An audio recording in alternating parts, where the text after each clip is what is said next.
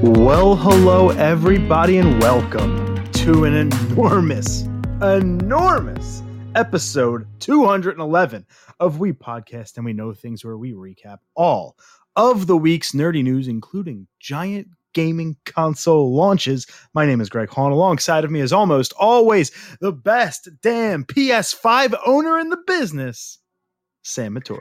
The Eagle has landed. We are so excited to bring you this episode tonight here on Squawker, live again on Squawker. Thank you very much for doing your thing. But we have an enormous show planned for you tonight. Arguably our biggest show ever. And we say that often, but then bigger things happen. And when we found out that the consoles, the new consoles, the Xbox Series X and S, and the PS5 and the PS5 Digital Edition were all going to launch in the exact same week, just days apart, on the same day we record in the PS5's matter, we knew that this was going to be a monster of a show. And we are so happy to say we got our hands on a PS5. Sam, how happy are you to own this beautiful console? I mean, I don't even words do it justice. It feels like it's been forever since they announced it and we waited. But, I'm very grateful because not everyone who pre-ordered the PS5 got it today. I'm not going to lie. There was some stock at 3:00 on Walmart that was going up. And I joined. I tried to refresh the page. I figured, what's a little bit more credit card debt? And I couldn't get in. I'm kind of happy I didn't, because I've told myself I don't want this. It was a little bit of FOMO. Oh, yeah. And, you're definitely a few times like a hard pass. I'm going to wait until 2021. And that's still the plan. If I didn't get it at that 3:00 window on Walmart, I'm good. I just wanted to. I had a little bit of FOMO on launch day because it's very rare where I'm not in it on launch day. When you see everybody posting pictures and games, and it's like, you're like, oh shit. Listen, the page loaded. I got the add to cart. I clicked the add to cart. Part of me was wishing it didn't work because I really didn't want to pay $400. I was looking for the digital, and I'm glad it didn't, because I didn't get it. So, but Sam, you did, and we're going to talk a lot about that. So, we're going to lead off in gaming after our customary stuff. Sam's going to take it over in gaming, and we're going to start with the PS5 because you've had a little bit of hands-on time with it. We're also going to talk about Spider-Man Miles Morales because I've gotten my hands on it for about just under 2 hours, and mine is the PS4 version. But regardless, the story is the story. The game is the game. We'll talk through that. But before all that, and before we give the full rundown, we got a giant announcement, and we didn't want to wait any longer. I personally don't like it when podcasts or YouTube videos wait till the end to drop the announcement so they can get more people listening to the whole thing. No. Let's just go up front with it. And let's talk about this big announcement. We've been teasing it in our Instagram story for months. And it's something that I went back and forth with, and to a point where I was like, do I really have it in me? And you can call me the craziest person. No, because people don't realize like how much effort and energy goes into doing just a podcast. I freaking dude from notes that is a full-time job on its own because I'm constantly stalking sites, to organizing the rundown, to preparation, to having just flat out to know everything we know about all these different mediums, to pre-production. You know just as well as I do how much of a pain in the ass it can be just to get on our sites to start recording. Technology has to work with you. And then from there, doing the show, which takes hours, and then editing the show, which takes hours, and then releasing the show, which takes a while. So on top of all that, I asked myself, do I want to do that like more often? And after I had this idea, and it started 2 months ago with changing my Twitter handle. I don't know how it was available, and I searched iTunes, and I don't know why this easy name wasn't available already as a show. And so I said, that's step one, is securing the name. And I am very, very happy to announce that I'm going to be starting a second podcast on this channel. And that's crazy bastard. And that's enormous, because I'm going to put every piece of effort and energy that I put into We Podcast and We Know Things pre, post, and everything into this new venture. And the difference being that this is going to be every other week. So I'm not going to do a weekly show. I just don't have it in me. Too many things come up and I'm all set. So it's a different type of show. It's going to be called The Nintendope's Thoughts On. And if you're asking yourself, what the hell's a Nintendope? I'm a Nintendope. I love Nintendo. I'm a little dopey. I just like, first of all, awesome play on words. Secondly, I just love talking about gaming and everything in that kind of universe. And sometimes I just have to let it out. And I think like the big thing for me that drove me in this direction was when that Mario 35th anniversary direct happened and I came on and I did my monologue to begin that pod. I said to myself, fuck that. I never want to do that again. And then I thought to myself, I always want to do that. You're a talker. I'm a talker. I'm verbose. I got a lot to say. And sometimes it just can't be contained in one show. So the Nintendope's Thoughts On will be a bi-weekly, so every other week on Monday mornings. It's going to be a show where it's not a recap of the news like this show. It's much more of I pick a topic and give my opinion on it. And the beautiful part about this pod is it's mostly going to be solo, but I'm going to have Sam on.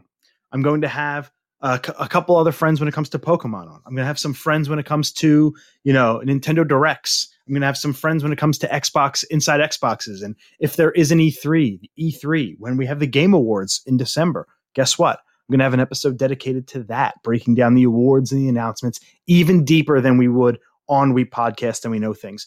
I'm going to start this Monday. So this is not an announcement where you have to wait weeks, a month. No. I held off as long as I could. 3 days. You wait 3 days. I'm happy to announce 3 days from now, Monday morning, 6 a.m. Eastern Time, the Nintendope's Thoughts on Nintendo's outlook for 2021. I'm so pumped for this. Coming in hot.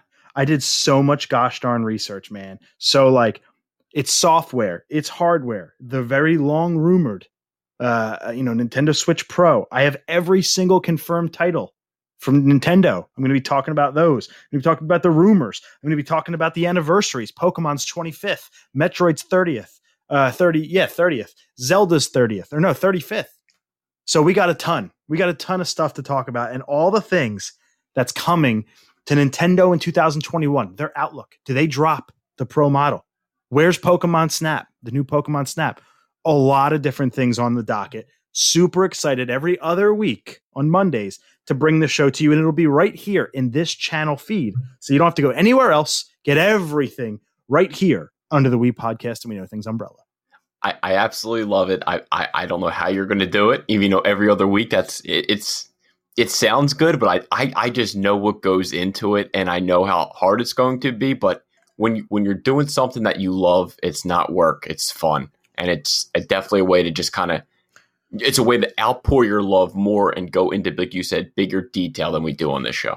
And, I love gaming just like I love sports, just like I love a lot of things in this world, a little less than I love my family. But I'm just so excited to be able to talk to and about it. And so with that, we got the rest of the show for you tonight. So we got our picks of the week.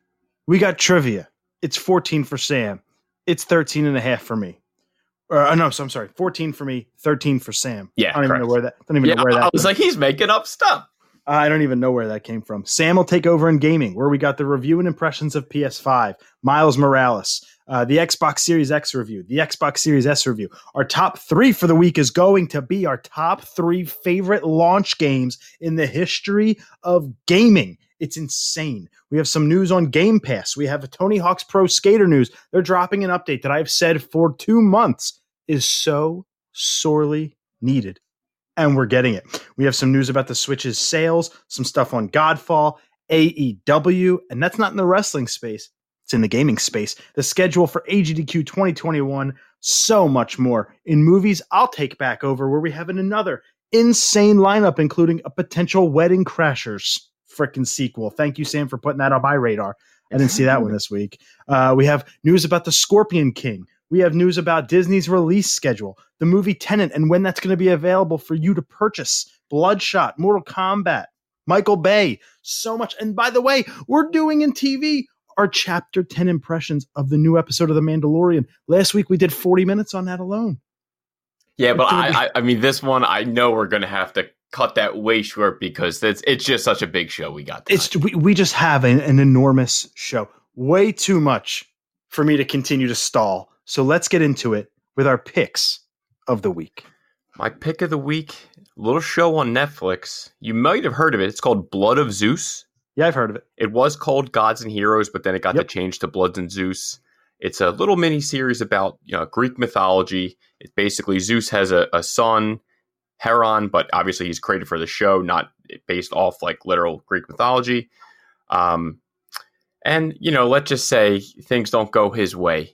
But it's 8 episodes. It's animated. Jason O'Mara is the voice of Zeus. He played Batman at least 8 movies in the DC universe right now. You had Jessica Henwick. She plays was she? I think she might be Hera. She played Colleen Wing in the Iron Fist series. So it was good to see her in something else. But it was a show that, I love Greek mythology. I always loved it in high school. Best subject I think I got like a 96 in it. But it's only 8 episodes, has 100% on Rotten Tomatoes. Each episode is like 30, 34 minutes, so it's short and sweet. It's great action, tells a nice story, absolute bloody action. Netflix really upped their game up with their animes, and it's definitely something that I need to scroll through a little bit more because I'm definitely missing some gems. Because even always you see like recommended for you, and there was at least 4 more that just from the trailer alone got my attention. So if you got like 4-ish hours, you want to bang out a quick little show, hopefully it gets signed for season 2. It's Blood of Zeus. Mine is also a television show. I think it was my pick of the week before. I'm not even sure, but it's a show I never finished. Always wanted to before I hit the movie, and recently restarted. And it's even better the second time around. I'm talking about Deadwood. I just got to give it up. Deadwood is such a phenomenal television show, especially that first season. I fell off in the second the first time. I'm not going to let that happen to me this time. But it's just amazing. I think that should be like when you say top 10 best shows, Deadwood should be in the conversation. And only 3 seasons, canceled way too early. I don't know how it ends. I'm excited that they made the movie. I'm excited that people like Ian McShane have reprised their role for the movie. It also tells me Ian McShane lives through the 3 seasons. So it's a little bit of a spoiler for me, but that's okay. I had 15 years to watch it and didn't. So maybe even more actually. So that's on me. I'm very excited to continue it. I love Westerns. I don't, that second season it didn't hit for me. I had a brand newborn when I first started watching it. So that just a lot of the new parenting stuff just kind of kicked in and I just didn't finish it. And now's my time. I'm super excited. I'm on the 9th episode of the first season. And it's just even better the second time around. He said, after I saw Timothy Olyphant Mandalorian, I had to go back. It's exactly what happened. Yep. No doubt. So, it's on HBO. It's on HBO Max. If you have the app, just check it out, please. It's so phenomenal. I'm talking about Deadwood on HBO. So a couple of TV shows there for you. Some shorter ones too. Mine's only 3 seasons and a movie. Sam's is only about 4 hours long. So you can get through this in a week, maybe 2 weeks if you're a binger. So definitely some good picks of the week. Now we have trivia. It's 14 for me, 13 for you. On the day that the PS5 launches, I could also launch into the stratosphere of Trivia Champions. I'm looking to do that tonight, but Sam, you're going to give it to me first. I'm going to give you the question first. Let's do it. That's absolutely correct. So I actually took a photo of my question. Here we go. What color are those red Fiat trucks? What was the first game to require the use of the dual analog / dual shock controller on the PlayStation 1? I feel like I know this answer. I can't think of the name, so I'm going to have to hear answers. So the PlayStation controller launched without analog sticks. Yeah. And they brought in the Dual Shock, as they call it. I'm hoping once I hear it, I'll get it. Your answers are: is it Spyro the Dragon? Is it Twisted Metal 1? Is it Metal Gear Solid? Or is it Ape Escape? I don't like any of them. It didn't work out as I planned. Again, Spyro the Dragon, Twisted Metal 1, Metal Gear Solid, or Ape Escape? Let's go Ape Escape. That is correct. I cannot win. Whew. It was just your picks were too on the nose, I feel like, for me, and you tried to sneak that one in there behind just to give you a heads up. Maybe. Okay. Not a lot of method to my madness. If I went Crash Bandicoot, you'd never pick it because that's a pretty straightforward game. No analog.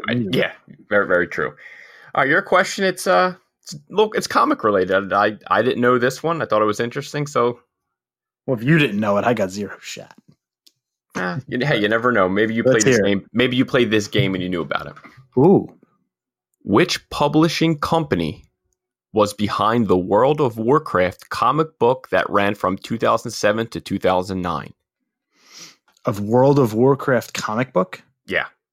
I would love to say Blizzard or Activision because that's who did the games. But which publishing company was behind the World of Warcraft? Yeah. So I'm basically telling you it's not Blizzard.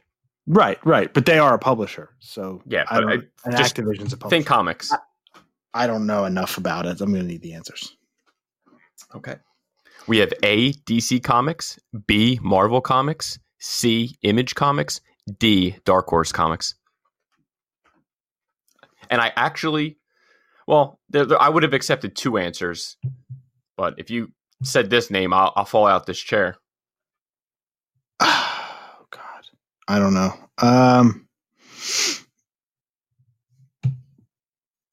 Give me the last two, because I don't think it was DC or Marvel. C was Image Comics. D was Dark Horse Comics. I've heard of both of those. I know a little bit. I've heard a little bit more of Image, so I'm going to go with Image. Image? Incorrect. It is DC Comics. It was Wildstorm, an imprint of DC Comics. So if you would have said Wildstorm, I would have also accepted that. Obviously, I would have never. That's why I said I would have fell off my chair, and that could have been the end of the pod. Yeah, I never would have known anything about what that is in my entire life. So I was wrong when I said it's not DC or Marvel. It was DC. Yeah, once you said that, I was like, oh, his gut, he's off today. Well, listen, you're only down by a half of a point now. I'm back in it, baby. You're back in it. It's not like you ever weren't in it. That's the thing. I felt like last week that I thought that was it for me last week. I really did. I thought you had it last week. But enough stalling. Let's get with it. I'll take over in gaming, and we have the PS5 review, and I'll give you a little bit of my impressions. So we're going to start with the review because, quite frankly, we always do. And then we say, oh, do we agree? Do we disagree? This, that, and the other. Yeah, obviously, I wish I had more time with it, but next week you'll get a bigger impression from me.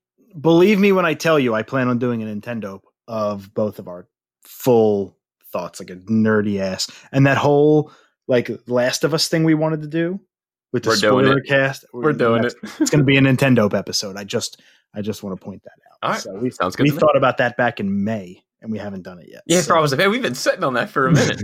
So yeah, I think that's a perfect platform for some Nintendo's thoughts on. So here we go. This is the IGN review for the PS5, and then we'll get Sam's impressions. My thoughts, I haven't touched it, seen it, played it at all, but I've seen and know enough about it that I can at least ask and or state. So with a launch lineup dominated by games that are also available on PS4, and on the back of a generation already punctuated with incrementally more powerful hardware revisions like the PS4 Pro, the PS5 doesn't quite land as a knockout punch yet, but it's definitely got the power and speed to be a real contender. Although the jury's out on that tiny 667 gigabyte solid state drive. That's after the UI, by the way. However, while the PS5's well-considered UI and blisteringly quick loading times for PS5 games make it a pleasure to use, it's the DualSense controller that's proven to be the surprise haymaker I never saw coming. It truly leaves all other controllers feeling primitive in comparison. I mean, I know it's an 8 out of 10. Right. I saw it, But the DualSense is apparently like a 10. I agree 110%. The controller, no joke, I think is my favorite part. As soon as it got in my hands, it felt so right. Yeah. It had the chance to go down as one of the greatest, if not the greatest controllers of all time. Yeah, like I'm not even kidding, Greg. Like I can't even explain it. I literally wanted to like come over real quick, but here, just put this in your hands. Just feel like it's. Just leave it in your mailbox. I'll just fucking touch it for 5 minutes, and I'll wipe it down with a fucking bleach wipe or whatever. I'm not even kidding. Like they do them little playrooms like they did in PS4. Astro's Playroom, yeah. Yeah. So I did get to dabble it in there. Like you play like it's a mini game. You play as that little Astro guy, and you really get a sense of what this controller can do, and it's absolutely phenomenal. From you can like blow on the microphone and. In all fairness, you could do that with the Wii U. I didn't know that. In all fairness, and the 3DS. The triggers, everything's smooth. That's what I want to know about. I want to know about that haptic feedback because I know Astro's Playroom lets you kind of get integrated with all the features. How is it with that haptic feedback? It's so hard to explain. I literally need to here, Greg, come over here, sit down, and just play it. Like you kind of just get lost for a minute. Like it took me out. Like I kind of like forgot about the podcast for a little bit, and I kind of just zoned in. And I was like, man, I'm actually enjoying myself playing this Astro's Playroom. Like Spider-Man at that time, it didn't get here yet. And obviously, right before we recorded, bam, Amazon delivers Spider-Man. So I didn't get a chance to dive into that game yet. But I played a lot of Astro's Playroom just to get the feel of it. How was it smooth? Was it going to get any glitching? It's been quiet. It's been running super fast. As soon as you turn it on, boop, boop, there you are. I was like, wow. That's what I think this generation, like the big enhancements and quality of life improvements are. It's the load times. It's the boot up start time. It's that when you press a game, you're not looking at the title screen for 5 minutes before you get to the menu. And that's what I think a lot of this generation is. That's the solid state drive speed. That's the RAM speed and quality kicking you right in the face. Here's my big question / apprehension about the DualSense is the longevity of those cool features. And I think haptic feedback, right? If you don't know what that is, it adjusts how hard you have to hit the triggers for whatever you're doing. Let's just say a bow and arrow. It would be harder to press it in because a bow is hard to tighten and shoot. So games like Call of Duty as a launch, you're going to get that. All first party titles, you're going to get that for at least a long, long time because they're made specifically for Sony. Any exclusives, anything like that, even third party exclusives, I could see really implementing haptic feedback. But because the Switch and more importantly, the Xbox Series X and S don't have that feature, it would be tough to see third-party developers that are developing games on multiple consoles use that feature because they wouldn't be using it on those other consoles, and it would make development just that much harder and longer. That's my real only drawback, and it's not really a big deal, but it is something to think about for down the road. Yeah, I could see a lot of companies stealing it or borrowing the idea from it and try to make it their own a little bit because it's definitely. I wasn't expecting to be the controller to be the standout. Day one on maybe I got an hour and a half, 2 hours into it of just kind of and the one thing I take away is man that controller, the little detail they have in that of all the triangle, the square, the X, all it's beautiful. I love the white system also. I know they said they stopped with the plates and all that kind of stuff, and I wouldn't change the plates anyway. I like the system in white. I prefer white consoles for the most part, so I'm with you on that. I think it just looks sleek. That's all. Exactly. I'm lucky that I have to lay mine on the side. I don't have any room to stand it up. But when I bought this TV stand, I kind of measured it this should fit, and thankfully it fits. It gives it enough room to breathe. I guess I was expecting it to be a little bit heavier from what all the videos I saw of people that they make it seem like it weighed 50 pounds. And honestly, I told you, in a text, I was like, honestly, I think the OG PS3 is heavier. Honestly, both of them are big hulky boys, but I'm sure.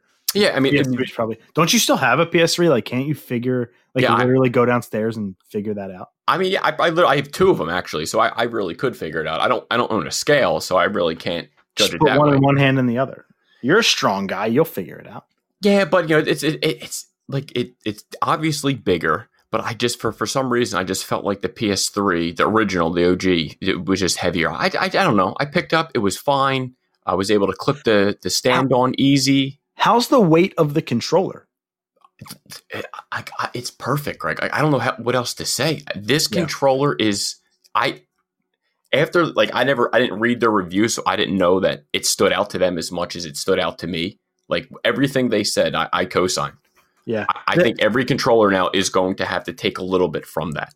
I think a lot that this generation got right with the controllers are both the Xbox Series X and S and the PS5, both adapted to USB-C.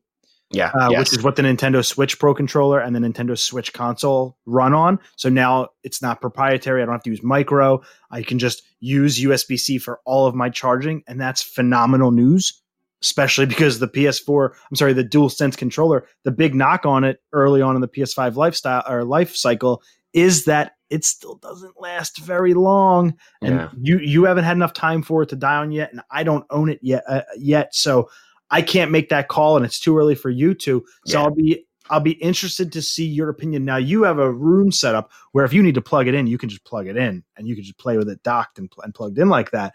But a lot of folks like me, I couldn't. My TV is way too far back from my couch to use that wired.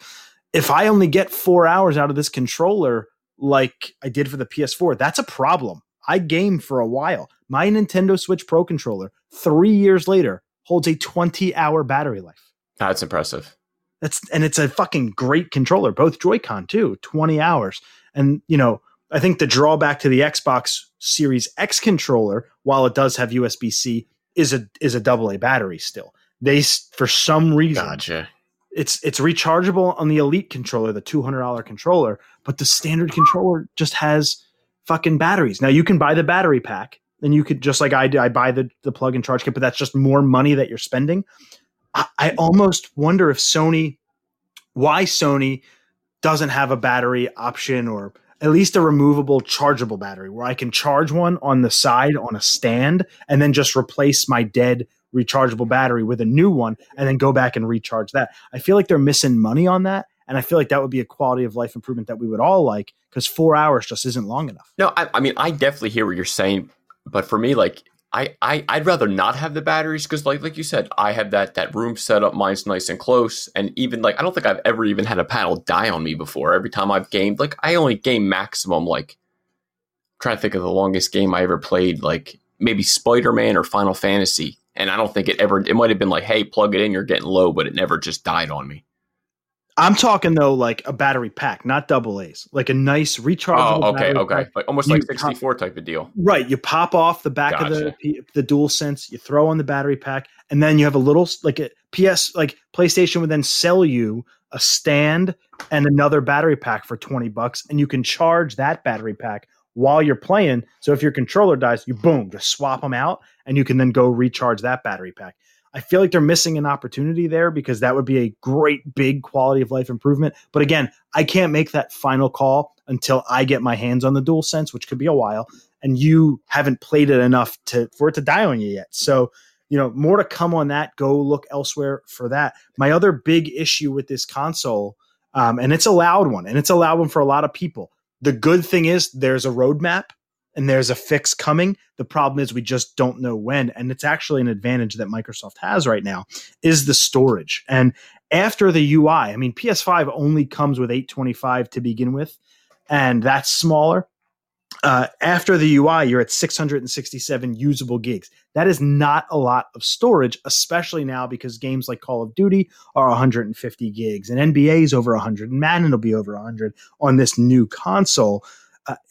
Sony, for whatever reason, has disabled external hardware or external storage for this. So, like, there is no expandable storage at launch, which to me is just confusing.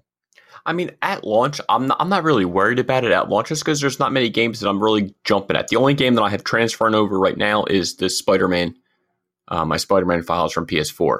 I think I said an hour left. I know if you plug it in, I know it's a lot faster. I just did it wireless because I'm only doing that one game. I'm not doing my entire library. And then I downloaded Rocket League, which was, I think, 15 gigabytes. I was free. So I'm going to have the new Spider-Man on it. Your And PS Plus collection, that'll take up space unless you. I don't think you stream those. I think you download them. So if you choose to download games from that service, they're going to take up storage. But and then the only other game is Devil May Cry. That's I think I'll be fine. But I imagine, first or second quarter of 2021, they'll put a patch through and, we'll be able to do the external hard drive. Like, I'm in no rush because, again, I'm not a Madden guy. I haven't played NBA Live since Vince Carter was on the cover. And, like, maybe I jump into the new Call of Duty. I'm not sure yet, but it's something that I still have a little bit of time. And, I'm fine with just Spider-Man. I've got 3 games in a Rocket League. I'm 3-0. Hat trick on my first try playing, It's look at you flexing. And I haven't played that in like 2-3 years. Alex can attest to that. But so far, man, like I'm loving it. I wish I got more time. I wish I could talk, Spider-Man like you can. I wanted to jump in the story, but for whatever reason, the Amazon Prime guy, it says I was next. He was on my block. I was the next stop. Then all of a sudden, he drives past my house. I checked tracking, like what just happened? And then it was like, oh, on your way to your house, there was other orders. I was like, huh? He went like back to Buddy Blaine's house. He was up Nanton Road. I was like, he's going farther and farther away. But right before, at least I got it today. I'm just glad I didn't get skipped. But I have to thank, huge shout out to the real MVP, Chris Schreiber. I know he got me and Brian Barnett. We both got our PS5s today. And Brian's out in Texas, so he got his. But poor Schreiber didn't get his copy today. Now, he'll get his tomorrow, I believe he said. Yeah. So by the time you're all listening to this, he'll have one. But like for him to get multiple and just see them flutter away. No, he handed 2 away today. I know another guy got a digital one. So and then the UPS hub, he said it's a mile from his house. So it's so close, but so far. I just feel so bad. If anyone deserved to get their PS5 today, it was Schreiber. I feel like if it's there, you could just go pick it up. Like that used to be an option for cell phones for me. Whenever they got there, I could just request to go pick them up. I don't know if that's an option with coronavirus or that's what I was thinking too. I was like, Corona, they might have stopped that because even like Amazon, they're like, if give our guy room, just let him drop the packages off, and then when he walks away, get it. Like I guess I get it. I understand. I just feel the guy looked out for everybody, and then he doesn't get his own lunch day. So I definitely felt kind of bad. Huge shout out to the Chris. He's always hooked us up. The Shriver family is how I have my Nintendo Switch. His brother sold me his a week after launch on March 10th. I had it in my hands. And listen, he didn't kill me on that either. He only charged me, I think, like $30 extra for you. Shriver got it for you at retail. So like the Shriver family. Oh, and by the way, Shriver got me my Nintendo Classic. Oh, that's great. NES Mini. So like, and before he put the order in, I was like, can I get that extended warranty just in case? So Walmart, they do a 4-year $79.99 plan, and I felt like that's just in the set. It's a must have if you're going to get it. If you're going to drop $4.99 on a system, just be smart. Just to be safe. Because again, my experience with PS4, I'm on my 4th one right now, and thankfully for warranty, so I didn't have to pay, buy it twice. So like before I get back to the storage thing, with PS5 and the if there are problems. The thing about this is they're so hard to get, but they'll be even harder to send to Sony for repairs. Let's say there is a big bug going around or what have you, especially with COVID, you're going to probably be without your console for a month or two. And that's going to suck. So I purposely am outside of my one shot today, I'm staying away until 21. I think with Ragnarok coming and a lot of other titles I'm really excited about, I'll dive in next year. There is no doubt by, I don't know, February or March, I'll probably have mine. So I don't really doubt that. Maybe even earlier. It just depends on when they do a second run and what the state of the world looks like. But back to the storage, and I want to bring up something you said around maybe I'll dive into Call of Duty, maybe I won't. And I think that's a lot of people. While again, we give our impressions and what means, what matters to us and what we experience. But a lot of times we have to think about you and the common gamer and the casual as well. And even the hardcore out there that listen to this show. And for you to think about Call of Duty, that means other people are too. And that's 150 gigs. And then let's just say Godfall and Assassin's Creed Valhalla and Miles Morales, the deluxe edition that comes with a full remaster of the original. And then you have Bug Snacks. And once you add that all up, 667 gigs when the original was 500. It's just not a lot. To download Miles Morales today on my PS4, I had to get rid of the Nathan Drake collection and the Arkham collection. Was yours 50 gigs too? It was 40 something and change. Okay, so because I'm looking at the back of my case, so it's 50 for the PS5. And I had to download or delete a shit ton of stuff off of my hard drive to be able to fit it. And I just hate, especially with how big these darn games are. And I know things go faster in this new era, but man, there will be times where people are going to have to delete things just to play things. And then they're so big, so it takes a while, especially if you're in the middle of the country or have poor internet. So I do feel bad. And then again, the digital folks, because that takes even longer because you're downloading the game, not just installing the game.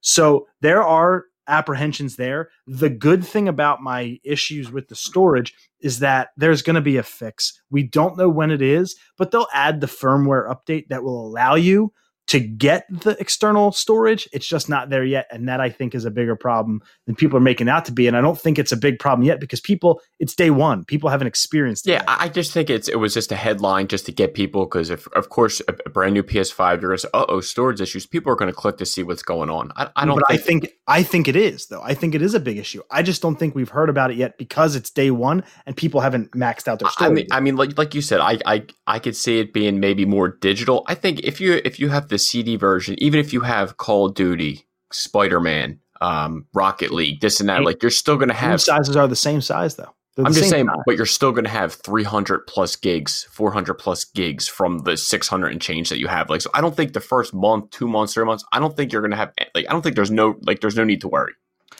As long as that patch isn't a year from now, like give it, if it's February, I think we can manage until then. I think people can manage until then. I think I'll be fine until God of War was coming out. Then maybe I would start to be like, okay, I'm getting close now. December 4th, you have the next gen versions of Madden and NBA and FIFA. You have all the upscales, the PS5 upgrades. They don't come free of space. So while it is an issue, they're all minor issues. I mean, it's not like you're going to delete your game forever. You're just taking it out of your storage and you can just it's not like you're deleting your save data. Yeah, so it's not a huge deal. It's more of an inconvenience and a time issue than an actual problem.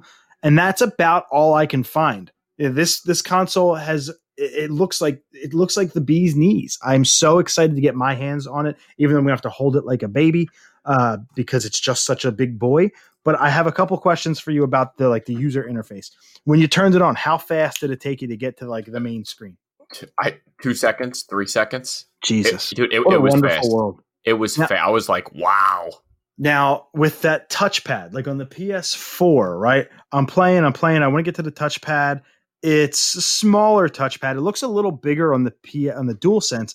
Have you had any functionality with the dual, like that little touchpad in the middle? I did. If I didn't play the Astro Room, like I would, if you have PS5, you want to get a real sense of what the controller do. Just play it. Play the first 50% of it's just like your little adventure game. You're doing stuff. You're rolling. You're jumping. You're doing different stuff. That haptic feedback. And there's the one, you're basically going like a ball and you're controlling that with your finger of you're going down a hill, you're trying to get the coins. And it was definitely fun just for a nice little free thing to do, just to get, even without no games, you could still have fun with this PS5. Did it have trophies? Astro's Playroom? I don't think I got my first, did I? It was either that or Rocket League. I got my first trophy. I forget which one I got. Did you get a look at the screen? Do you know how the trophies look? I think it was similar to the PS4 where they kind of I like it when they pop up in the right corner. I know some people that you can turn that off if you don't like it, if it bothers you, or if it's during a game and you don't want it to, you can hide that. I did notice that. Did you have an experience of going from Rocket League to Astro and back to Rocket League and kind of fucking with the back and forth kind of resume feature? It's fast. I've never experienced anything as fast as this. Mm-hmm. My computer's fast. I know Machi built my, maybe it's 8 years old now, but it was at that time it was like a gaming PC, and my computer is still fast, but And I got that, the solid state drive, and when you turn it on, it's fast. The PS5 is faster than my computer right now. This is my last question about the console, because we just haven't had time to play games on it. So I'll ask you this, and you touched on it before, but I want to get into it a little deeper. How loud are we talking? Dude, it's night and day difference from PS4. It was screaming for PS4 playing Last of Us 2. I'll say that for PS4. But so far, everything I've played, even right now, my PS4 is transferring data to PS5. During that was happening, I was playing Rocket League. I was back to Astro. I was adding friends. I was just looking, just scrolling, just getting the feel of it.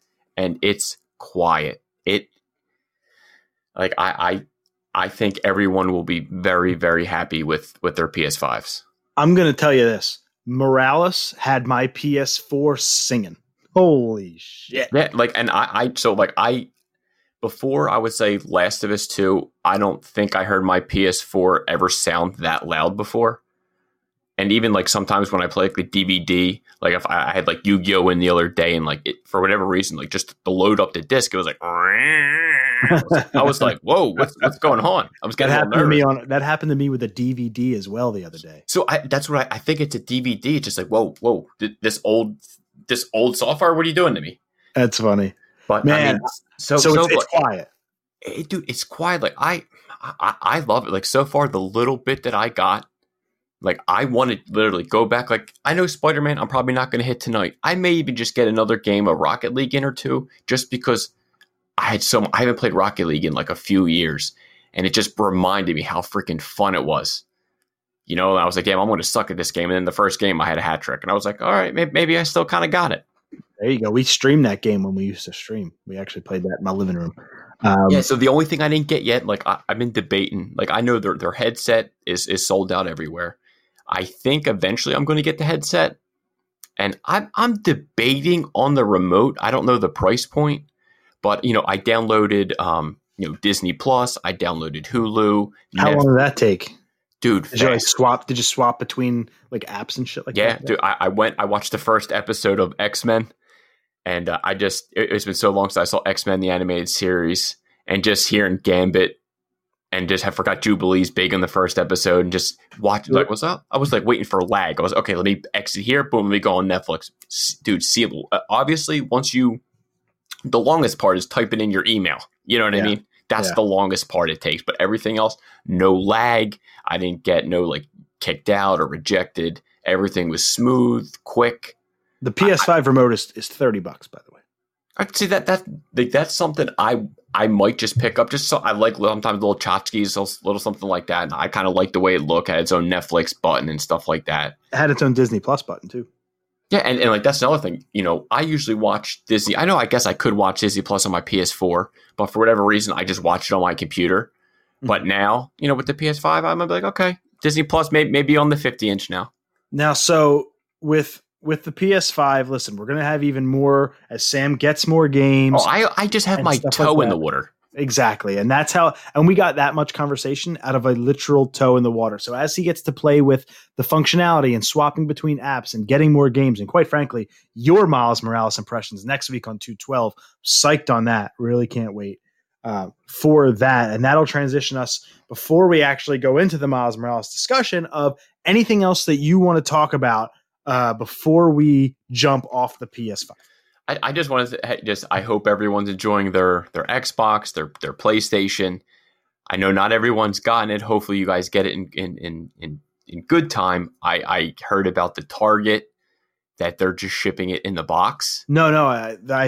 There was some Amazon did it a couple times. I saw people on Twitter. Target did it sparingly, but for the most part, they're getting shipped in boxes. Okay, yeah, and I know Walmart. You don't have to worry if you wanted you don't want to go to Target. Walmart was fine. They shipped it in a nice box. I think it was even like Shriver said, it was like a PlayStation box. But I was like, I don't even want it. Just give me my PS5 box, and I'm perfectly happy. By the way, another game I forgot to mention that's going to take up 150 plus gigs. That's going to be a monster seller this year. Cyberpunk.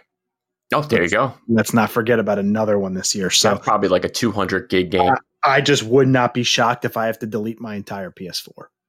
I just would not be shocked. Well, actually, I would check Amazon. Like I told you, I bought a 2 terabyte external hard drive on Amazon for PS4 for like $60-$70 on sale. Ain't even worth it. I'm eventually getting the 5, so I'd rather just save that money and put it towards it, quite frankly. And then by the time that comes out, they'll have the external storage available, so I'll just pick myself up a terabyte of extra space. So let's move into Miles Morales. And one more time, Chris Schreiber, dude, thank you. Oh, he's the real MVP. Thank you. So let's move into Miles Morales. Here's the IGN review before we get into my thoughts on it.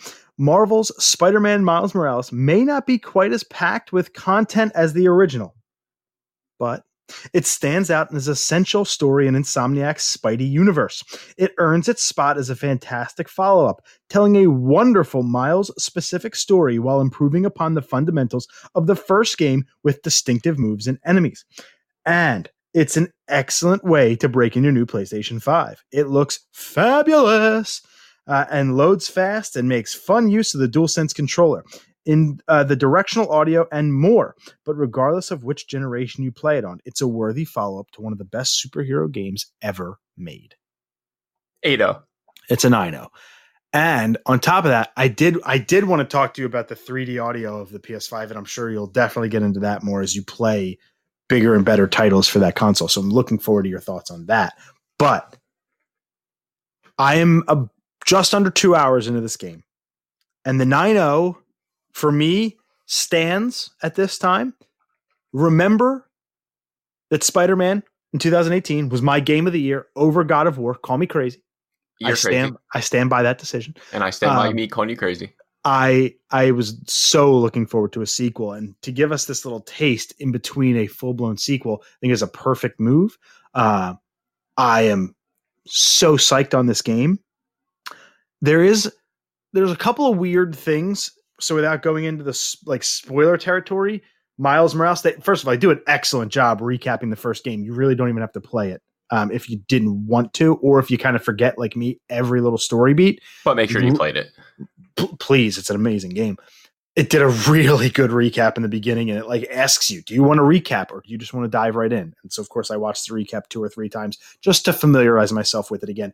Great call by doing that. So with that, happy on that. For the PS4, as loud as my mother effing PS4 was, I'm really, really happy with the load times. Really happy with the load times. So that was another good thing. I wasn't waiting a long time to play. Diving in, boy, howdy, they jump you right into the story. The story, without spoilers, is Peter Parker is doing something that allows him not to be in New York, and Miles becomes the only Spider-Man in the city. Yeah, the trailer, they show you that. He's like, I'm leaving. You are the Spider-Man, the only Spider-Man in New York. Now, before you do that, the basic tutorial stuff for this game is the two of you working together to stop a villain. And it's a really cool setup. My only problem is, and it's a very small problem, it's actually a funny thing. It's not like a nitpick. It's just funny as shit that this happened, was when you see it, Sam, it's literally the first 10 minutes of the game. When you see it, you're going to say to yourself immediately, how does everybody not know in the entire city, in the entire world, that this happened? Because it's that big of an event. Yet, and it has to do with police, yet the cop around the corner sitting in his car eating a donut has no idea it's going on. And when something flies by, he's like, what was that? You would laugh too if you knew what I was talking about. Of how in the hell did the cops in the car around the corner from literally a major catastrophe not even hear a boom? It was a little jarring and a little weird. And also I had a little glitch when I was going towards a thing that didn't supposed to have smoke. It had a lot of smoke coming out of it, and then the smoke just went away, and then it came back. It was a little glitchy, but minor gripes to a frantic story. Boy, howdy, they dive right in, and they dive quick. I mean, I like the sound of it. I mean, so far, the only thing that I've seen that I guess just it I don't know if I like it or it just bothers me. I don't like the change on Peter Parker. It's just such a... To me, it's such a minor thing. I don't care because I don't even remember what he looked like in the first game. See, I still remember what he looks like. I just when I seen him now, at least in the new trailer, when they kind of said that he was going to be the only Spider-Man, I swear it looked like a downgrade than what he was.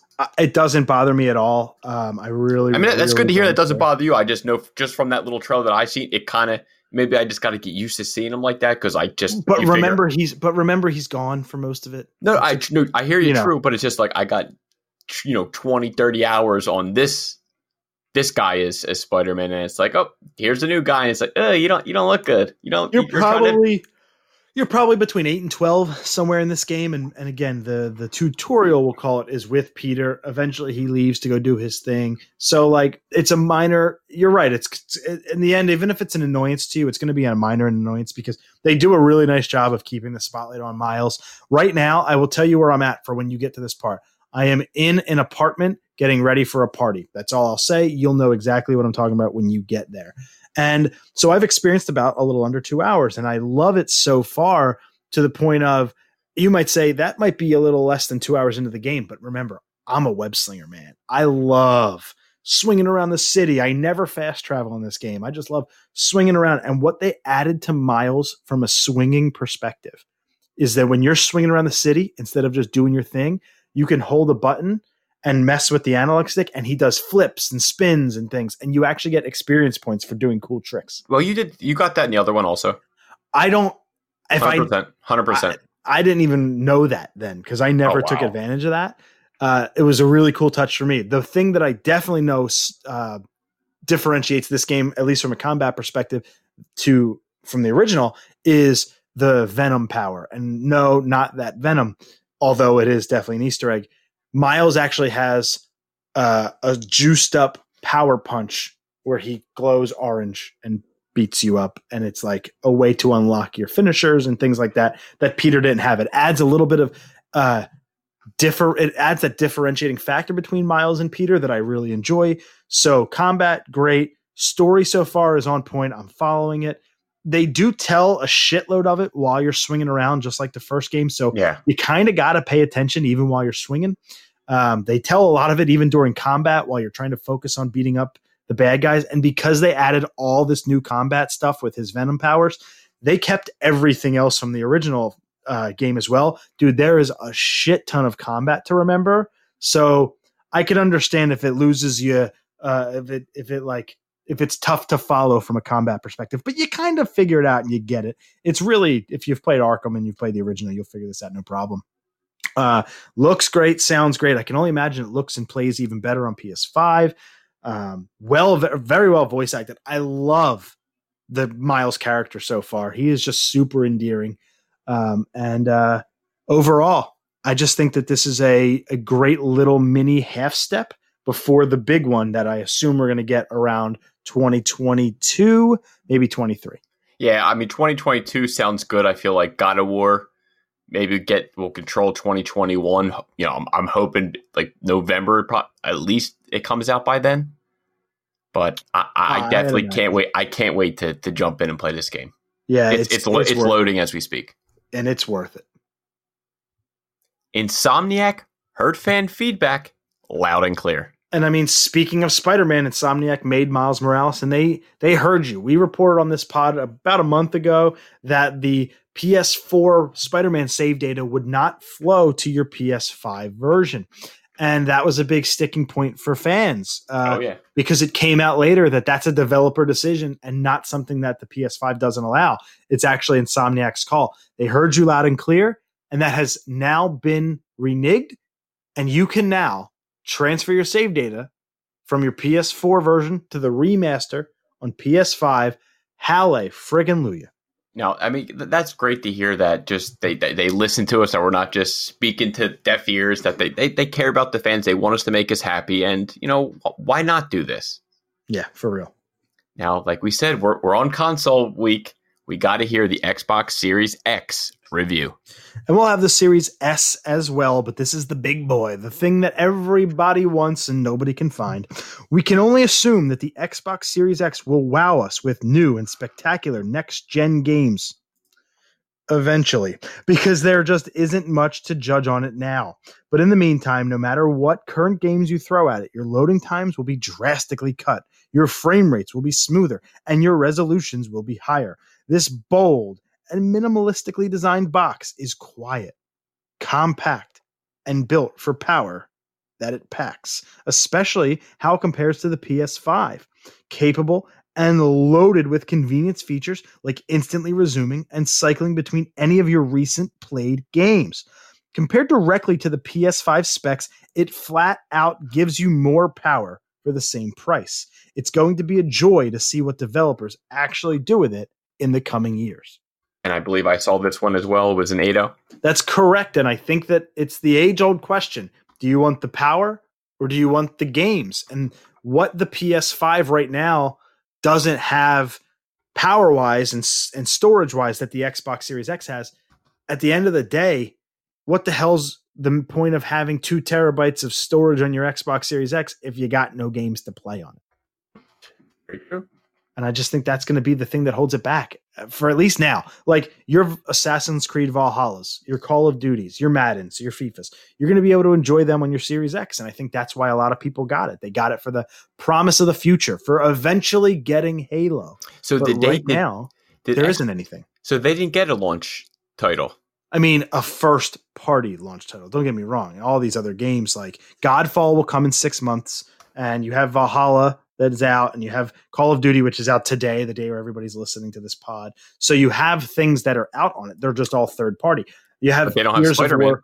They have Gears of War 5 that's being insanely up-resed. And Chris Shriver can attest to that as well, as he's put on Twitter. But like, that's all well and good, but your killer app, the thing that was going to hold people back from buying a PS5 and moving to the Series X in the first place, is delayed to a point where we have no idea when it's coming. And at the end of the day, the Xbox Series X might be the more powerful console, and it might even be substantially, and the better user experience. But to me, my user experience is the game. I'm in the UI for what? Especially now because it's so fast, a couple minutes. I'm in games for an hour. I'll take the games that the PS5 has to offer over the hardware that the Xbox Series X has to offer. Yeah, and that's what I've been seeing a lot on IG. It's like, I bought the PlayStation for the games. Like Xbox, maybe they get it down the road, but for right now, they were like, I'm good. I'll wait a little bit. Let me ask you this. What the fuck's the difference between 1440p and 4K or 1080? Like, it's such a small difference. Their freckles are darker a little bit. And you'll live with that. And like, so these consoles, while you can technically say the Xbox Series X is more powerful, it's such a small, gap that there is no Miles Morales. There is no Bug Snacks. There is no Godfall for now. So why would there is no Demon's Souls. Let's not forget about that. So like that made my decision.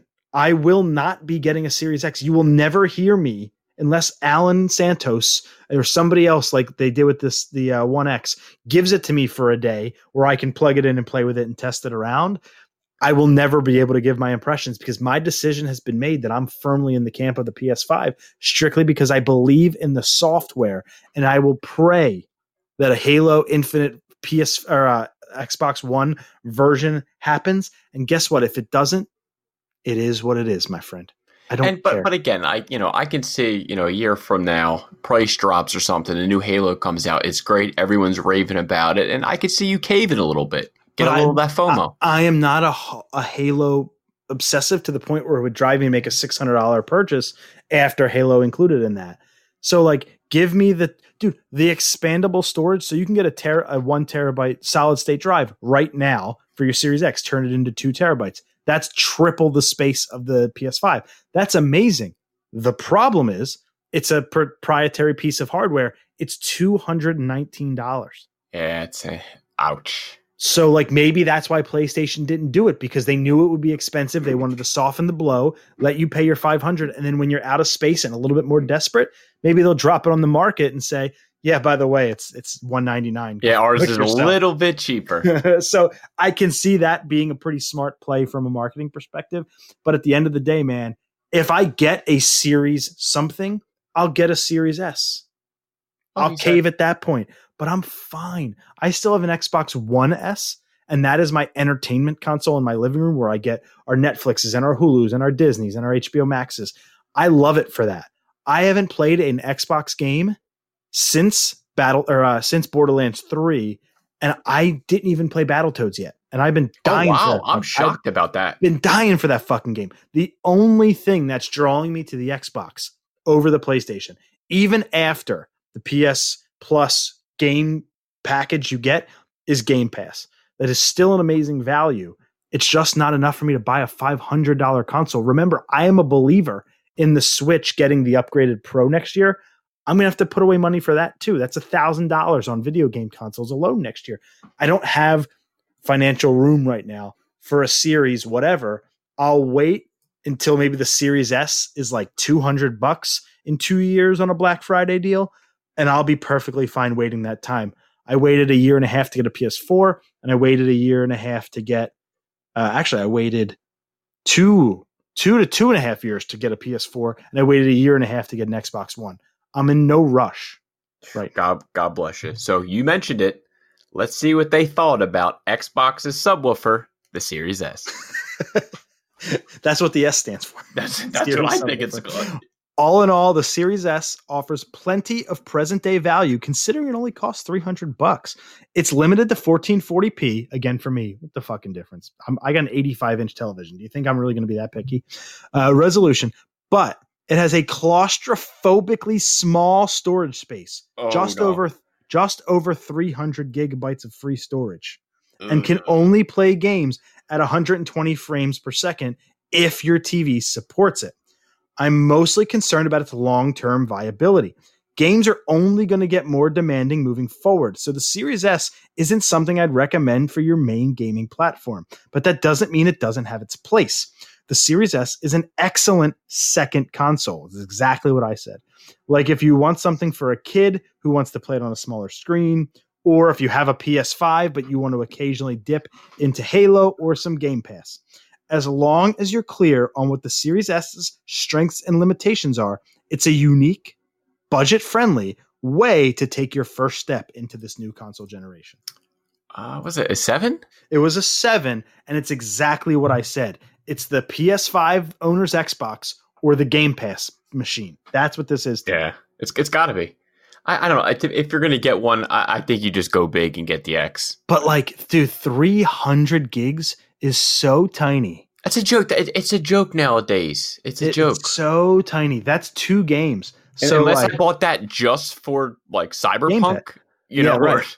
or just Game Pass or like Halo. True. So you bought it for Halo and Game Pass. Perfect machine. Literal perfect machine. So I can see that. I just like I have the One S. It's not as powerful as the One X, but I don't use it as my main gaming console. It's my 4th now with my Game Boy Advance from 2000, my 5th gaming console of choice. So like that's where I would fall into this Xbox generation. And this is coming from somebody who was an Xbox and an Xbox 360 lover and owns 2 Xbox Ones. I'm an Xbox gamer, but I'm also just a regular gamer. I actually game more. But you're also a Nintendo, so I am a Nintendo coming this Monday. So let's dive into it. We've had a lot of conversations about these consoles. Let's talk about some games. Our top 3 favorite launch games ever. And this is in the history of gaming across any console ever. I'm so excited to hear your list. You start us off. I feel like mine is so lackluster. I also can guess yours, but that's another story. I don't think so. I think you might get one. My number 3 is Super Mario 64. Had that one on your list? I think that's probably my predictions. I think that you might have a shot with another one, but this one definitely I just have so many memories of playing in our buddy Pat Gowan, Jim Gowan, Ryan Gowan, their basement. We'd always be playing this damn game 64. I don't know how it never burned out for all the hours we played on it, but it was a game that it definitely changed the game. For 3D platformers, and it put 64. On the map, or was on the map. But it made it the go-to console for a while until the PlayStation came back with a huge vengeance. But yeah. Yeah, so it's just such a fantastic game that I kind of feel still holds up today. It does. I gave my impressions. I gave my impressions on my on the Nintendo, the Mario 3D All Stars collection. Yeah, I beat SM64 on that. Now, granted, it was with a Switch Pro controller, not the OG, dog bone with a freaking stick coming out of the middle. Yeah, N64 controller with that really tight analog stick. Yeah, but that game to me was the ultimate. I beat the first 5 levels every day, but never got farther because I just didn't have time. Like that was the ultimate replayability game for me. I loved it, loved it, loved it. It did not make my list. Oh, Did shocking. not make my list. My number 3 is Halo Combat Evolved on the original Xbox. Yeah, if Halo wasn't on your list, I'd be like erroneous on your whole list. This is the thing that got me to fall in love with the Xbox. And again, these are launch day games, not launch window. We're talking about games that came out with the console. And this is the thing that put Microsoft on the map. Can you think of where the Xbox games brand would be now without that? They wouldn't be. They wouldn't be there. It put Xbox on the map. There would only be Sony and Nintendo right now. That's it. And so, and maybe some other random somebody would have come along, but this thing launched it into the stratosphere and only got bigger with Halo 2. But when I think about Halo 1, I was never a first person shooter guy. And we would go play in the baseball yard over on Fetter. I think it was Fetter. And is that where Pinot lived, was Fetter? Turns into Sweetbriar, yeah. So like we go to Fetter, we play in the baseball yard, we hop the fence, we go into Pinot's basement, and on his big plasmas TV that when you put your fingernail up and down on it made the fun noise, like we'd go play Halo on that, and we beat that game. And when he and I beat that game co-op, he was the type that liked to hang back and snipe and figure it out like a smart person. I ran in there guns a-blazing like an idiot. This was the first game that had rechargeable health that I can ever remember from a shooter's perspective. So like that was unique and special. There's just so many memories I have with Halo Combat Evolved on the original Xbox that it made me go out and buy an Xbox. And this was in 2000 or 2001. I was in grade school. So it was like savings upon savings. So great memories. Still a phenomenal game. Holds up today. If you haven't played it, go play it in the Master Chief Collection, which is on Game Pass. If you're an Xbox owner, love that game. Next game on my list is a system I never even had. Soul Calibur. Yeah. For the Dreamcast. Did not have that one. I didn't think you did. Because this is a game that our buddy Carmen, he was did you have a Dreamcast? Pinot did. That's where I played. Yeah, so you played it at Pinot's and I played it at Carmen. So that was a game I know I can't even tell you how many hours we played, but it felt like it made an arcade game. Like Dreamcast made it better. Does that make sense? Absolutely. Like I just can't remember who I would always be, but I just remember we played this game for freaking hours on end, and I think it was 96, 7? 99. 99? So September 9th, 1999. Yeah. So again, I always liked the Dreamcast, but for whatever reason, I never bought one. I don't know why. Same. Because Pinot had one. Yeah, I didn't need one. I played a lot of games on it, but for whatever reason, that's like one system that I kind of wish that in GameCube I kind of wish I got, and I never did. I mean, Power Stone has always stuck out to me on the Dreamcast. The fucking memory card where you can pick your plays on NFL 2K and NBA 2K, that stuck out to me. You had Sonic games. You had Sonic Adventure. Ready to Rumble Boxing was the definitive way to play that. Was on there. Marvel vs. Capcom 2. You can argue that made the arcade game better, and that was the definitive way to play that. So Dreamcast, one of the most underrated consoles of all time, completely one of the best ever. It just got shattered by the PS2. Just flat out. The PS2 had a DVD drive. This one didn't, and it just shattered any chance for Sega to ever make another console. And so you're right. It's another, and you know what sucks is Pinot moved in 8th grade. Yep. And I stopped hanging out with Carmen, so that I haven't played a Dreamcast legitimately in 20 years. Yeah, same here. I haven't played since Carmen. It's just crazy to me. My number 2, the NES Super Mario Brothers. Yeah. Ooh. Yeah, number 2. If you know anything about me, you know that this is one of my top 5 favorite games of all time. The game that I am most known for in the speedrunning community. The game that I still watch and play on a weekly basis, even though I literally know every enemy and every level and every power up in the game. I can't get enough. And in 1985, when I was -3 years old, I looked up at my mother and I said, "Mama." And she said, "Yes, soon to be son." And I said, "Wah." Yeah. And it was over for me. I love it. Do you know that Mario does not hit the blocks with his head? He actually puts his fist up and punches them. And not a lot of people know that. So anyway, 32 glorious levels, all in the same size as a photo nowadays. Like you can fit that entire game in a JPEG. It's insane. But just insane memories with that. To this day, I love Super Mario Brothers on the NES. My number one, and again, I went with games that I remember playing like day one, or games that I remember like launch console. So my number one may come out of nowhere, but Resistance: Fall of Man. I had it. I guaranteed it because of your two PS3s. Yeah, yep. for the PS3, it again, that was when PS3 online was free. And at that time, I think it was up to 40 players multiplayer for Resistance. Mm-hmm. And I, for whatever reason, like first-person shooters, I liked them, but I wasn't like a huge fan of it. But for whatever reason, I got hooked in on this Fall of Man, and I got hooked in on the next two that came out for this game franchise. I'm hoping that one comes out for the PS5 because I absolutely loved Resistance: Fall of Man. I think there's a great shot that we're getting an HD collection and also a new one in the next couple of years. I can't. That's a day one buy. I have the collector's edition. I think they did it for 1, 2, and 3. PS3. Yeah, I got that one. I am. That's a reason for me to buy a PS5. If that gets announced before I own one, I'll go buy one for that. Like that's something I'm super interested in playing. Great games. I've only played the first Resistance and like a smidgeroony of the second one. So that's something. You owe it to yourself to at least beat that second one too. If you had to guess my number one, not even the game, what console? I already did Nintendo NES, and I already did the Xbox. What? I would say 64. Well, I mean, if it's not Mario 64, it surely isn't 1080 snowboarding. As much as I love that game, we're talking about Legend of Zelda: Breath of the Wild. Oh, that was it. That was it. Okay, I forgot. I remember I searched like top 10. And I was like, okay, I see Zelda, see Mario a couple times. Okay, that makes sense. The Legend of Zelda, besides BioShock's my favorite game of all time, and I'm talking about Breath of the Wild being my favorite game of all time. I mean, this game, if I could go back and have the Men in Black scanner hit me, and I forget everything about one game and get to play one again with that awe and wonderment of not having any idea what's coming, it would be that game, even over BioShock, which arguably to me has the greatest story in any video game in the history of the world. So like that's big apples for me. But when you go out on that great plateau for the first time as Link and that zooms out and it shows you the entire world available to you to literally go to anywhere you want at any time, loading screen free on a fucking cartridge based console.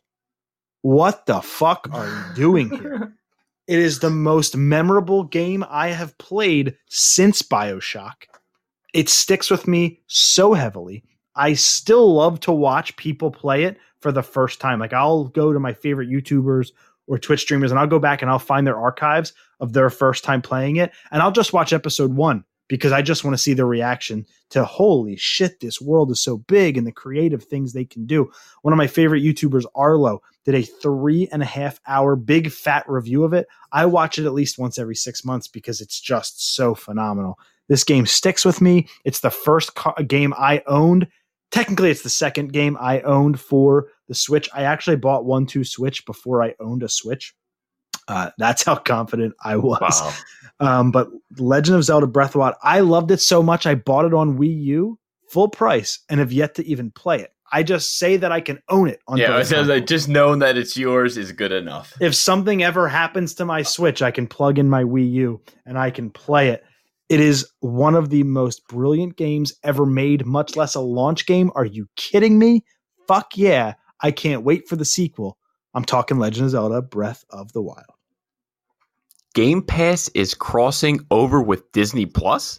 And Game Pass just continues to be the greatest value in gaming. When you buy Game Pass, not only do you get all the games, not only do you get EA Play now, you get 30 days of Disney Plus. So you can just binge watch The Mandalorian. I would wait to activate it. And if you haven't yet, I'd wait, another month and change. I'd then activate it once. I'd wait about a month. So your 30 days kind of coincides with the end. And then just binge watch all of The Mandalorian. And then you'd be good. It's just so good. No, what a great idea. Like, why not? It's another reason to get Game Pass when you do get your console. Like, let's not kid ourselves. The Series X is just as hard to find, maybe a little less hard to find than the PS5. And it's still sold out everywhere you go. So it's not like nobody wants it. It's just the PS5 is the PS5. It's just the cultural phenomenon that it is. We're talking here, two of the greatest, it will go down as two of the greatest consoles ever made. So to be able to get that and to be able to get Game Pass, and then on top of that, again, if you don't have Disney Plus for whatever reason, to just wait a month, and then you'll just activate your 30, binge watch The Mandalorian in 4K with your Series X, hell, your Series S, because you could do it on any Game Pass. Shit, you could do it on your Xbox One right now if you wanted to, because it's Game Pass not just for Xbox Series X. It just makes sense. The value just keeps getting better. Not much more they could add to make it even better. They'll find a way. And it's only a 30-day trial, but you know what? It's a pretty cool selling point. Yeah, and they got other movies just besides Mandalorian. There's plenty of reasons to definitely get it and to get Disney Plus. We got 2 reviews next, but let's start with Assassin's Creed Valhalla. A game I have no interest in at all, but on Twitter, I'm hearing very good things. I think a little bit of that is because it's the first real giant launch title for the new gen, so people are maybe making it a little bit better and bigger than it is, and maybe it won't stand the test of time. But I also heard it took a lot of cues from Breath of the Wild. So let's see what IGN has to say. Assassin's Creed Valhalla is a big, bold, and ridiculously beautiful entry to the series that finally delivers on the much requested era of the Viking and the messy political melting pot of England's dark ages. It walks a fine line between historical tourism, top shelf conspiracy theory, and a veiled mysticism against the backdrop of a grounded and focused story. Fresh takes on several of the story's established loot and quest systems help to keep things fluid and nuanced, though progression could use refinement.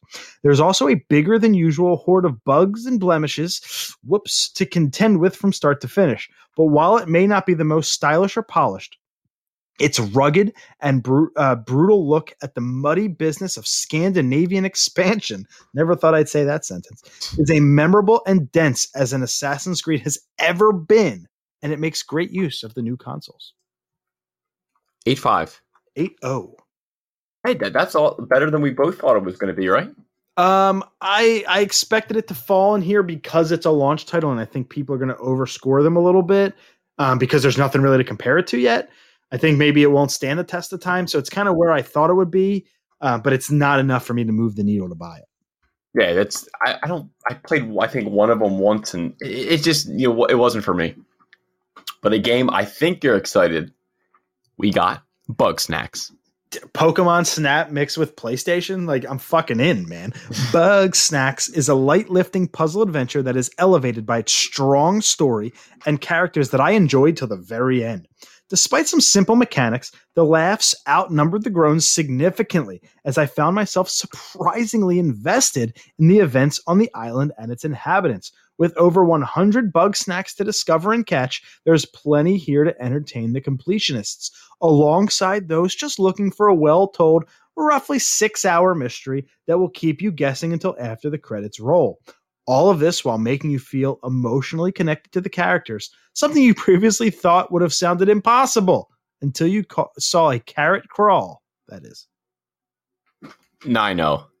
Bugsnax is an 8.0. Hey, that's solid. It's fucking 6 hours of Pokemon Snap. You catch them in traps just like balls. You have to take photos. There's a whole bunch of things in here that are yeah, I'm in on this. The story is apparently engaging. It's apparently funny. When all the Bugsnax say their own names, just like in Pokemon. So for me, this is like the teenagers' cool version of Pokemon, because Pokemon's for kids, it's for losers. But I'm a Bugsnax fan, so fuck that. I'm in on both. If I get a PS5, this game will quickly follow. Now remember, it is a free game if you have PS Plus. So Sam, even if you wanted to fuck with it because it's a Pokemon Snap type thing, you could get it for free because you have PS Plus. Yeah, that is true. Something next I know you're excited for. Tony Hawk is teaming up with Crash Bandicoot. For free. Let's not overstate how big that is. Tony Hawk's Pro Skater 1+2 Remastered finally gets the update that it quite frankly needed. This game was undercooked to me in a huge way and lost its value and replayability after just 2 hours. And I am so happy to say that not only is it crossing over with Crash, where you're getting free Crash swag, and I even think a deck is in there too. Yeah, I did see it was a deck too, yeah. So like Vicarious Visions, who made the Crash remasters, have made this game. So obviously there's that. And plus they're both under the Activision umbrella. But a part of this update where you get this cool Crash shit is they did exactly what I've been clamoring for months. They went back and said, now you can complete the tours with everybody. You don't just do it once. Oh, that's great. It was your like biggest gripe, I think. It was my absolute biggest gripe. The problem is it's a little too late. Like I'm not going to go back now. I have fucking Miles Morales to play, and Skater XL's new shit is coming soon. So like if this hit with the launch day, if it came at launch day, I'd still be playing this game. But sadly, like I'll get to it eventually, but like they lost me. This was a great opportunity, but it's exactly what this game needed. And for those people that are going to get it, for the holidays and that haven't played it yet, or even like you that haven't fully beaten it, it's a great time for you to be able to jump back in and beat it with everybody. You can beat it with Bucky for Vert and Muska for Street and be satisfied both ways. I mean, but like you, I got Spider-Man, Devil May Cry is coming December 1st. So you have a whole new goddamn console. I can't even say I have that. You have a whole new console. So I'm on a little different playing field right now. Where's your PS4 now? Right next to it, baby. Now, where's your PS3s? Downstairs and downstairs? Yeah, I have one in the living room and one in the basement. Yeah. I mean, you got to have a Blu-ray player every floor, baby. Come on. Every floor. The Switch has now outsold a legendary Nintendo console. The NES. Wow. The Switch has outsold the NES. As a matter of fact, in the month of October 2020, aka last month, the Nintendo Switch sold almost 1 million units. It was the greatest month in American gaming console history. It sold the most, the second, besides some random day in 2006 some random month in 06 or 08 with the Wii. That sold the most units in a single month. This has now sold the second most units in a single month. And that's the month before new consoles were launching when you think people wouldn't be buying it. That's insane. Yeah. That's how much staying power the Switch has and how Nintendo's marketing of we're not one of the big three. We're not trying to compete. We're our own thing. It worked. It's exactly what they're good at. They found their lane. To think that you could sell almost 1 million units just 2 weeks before two of the two biggest consoles ever. Holy shit. So hats off to Nintendo. And for them to pass the NES, like that's just a milestone. Even though the NES is 35 years old, it's still a really cool milestone. Godfall is a 6-month PS5 exclusive. And we hinted at this when we had our Xbox Series X PS5 conversation, that for 6 months you can only get it on PS5. It's going to be weird for me. It's like a new year when I want to say 2021 and I keep saying 2020, PS5. I don't want to say PS4, but like it's great news. It's great news that it's eventually going to be able to be played everywhere. I think it's smart for them to capitalize on an exclusive window with the more popular launch console. Sucks for Microsoft because they could really use a first party title right now, or at least an exclusive right now. So it would have been great for them to snag Godfall, but you'll only be able to play it on PlayStation 5 for the first 6 months. Music to my ears. But we have Godfall review in progress. Yeah. So it's a very heavy online game, just like Anthem and things like that. So there's not a full review because the consoles weren't out and you're not able to play it online yet. So this is like, if I had to score it now, that's what it's kind of like Impressions. If you think about it. Yeah.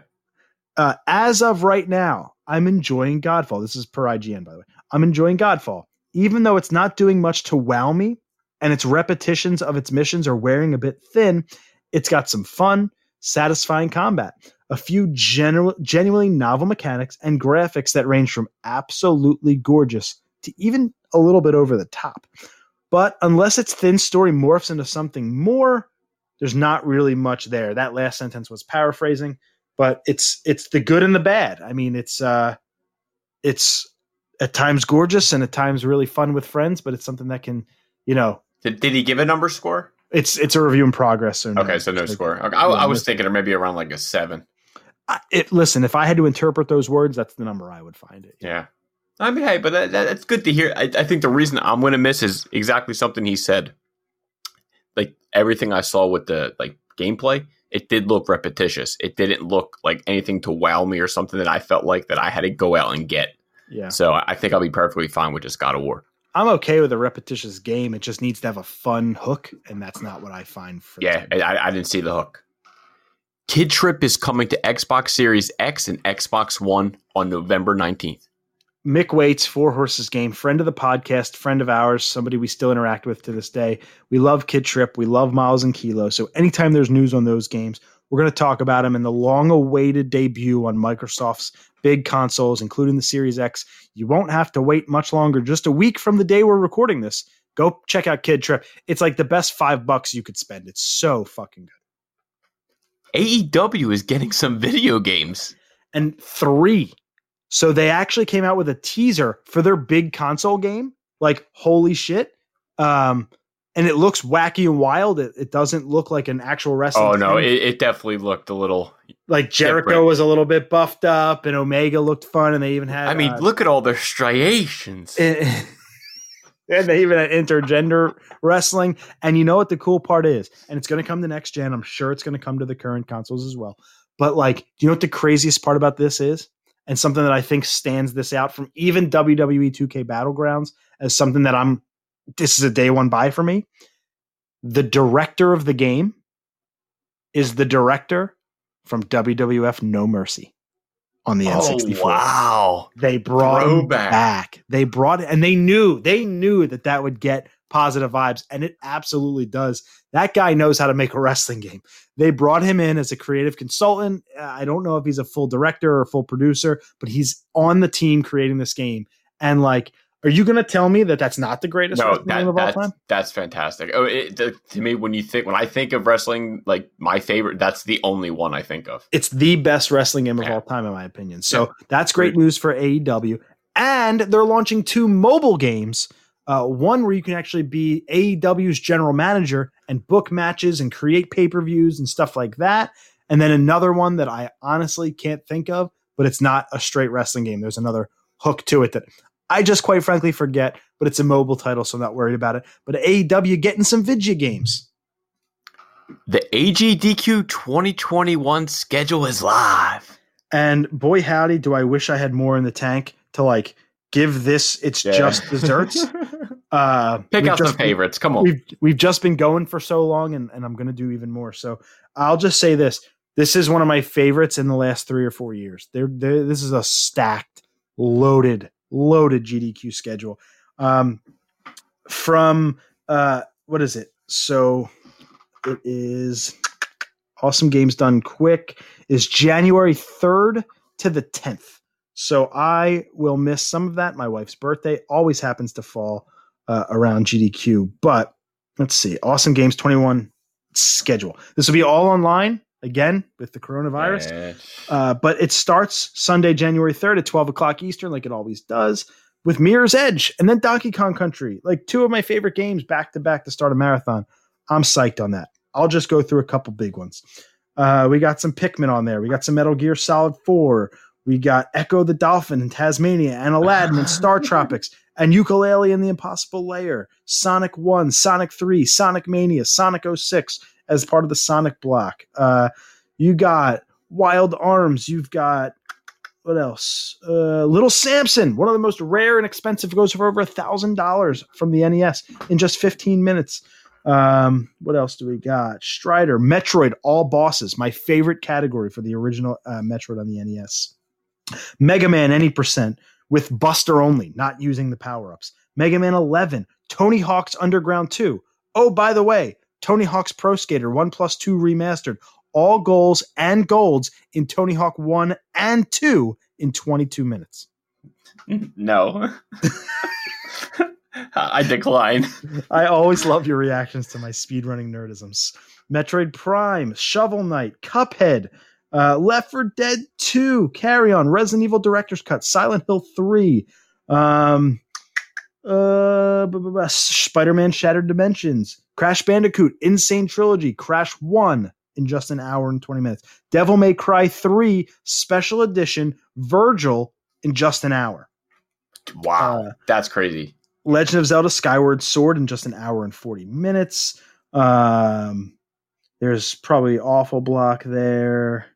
Legend of Zelda Link's Awakening DX in 1 hour and 28. My most hype run for the marathon, Pokemon Platinum Generation 4. Previously my favorite Pokemon game ever. 4 hours and 10 minutes, glitchless. This will be the first time Platinum has ever made a GDQ. So, and it'll only be the second time I'll ever see a speed run of it. So I cannot wait to watch that run. Halo 3, Jedi Fallen Order, Star Wars in just 2 hours. It's not possible. Resident Evil 5 in 1 hour 45. What else do we got?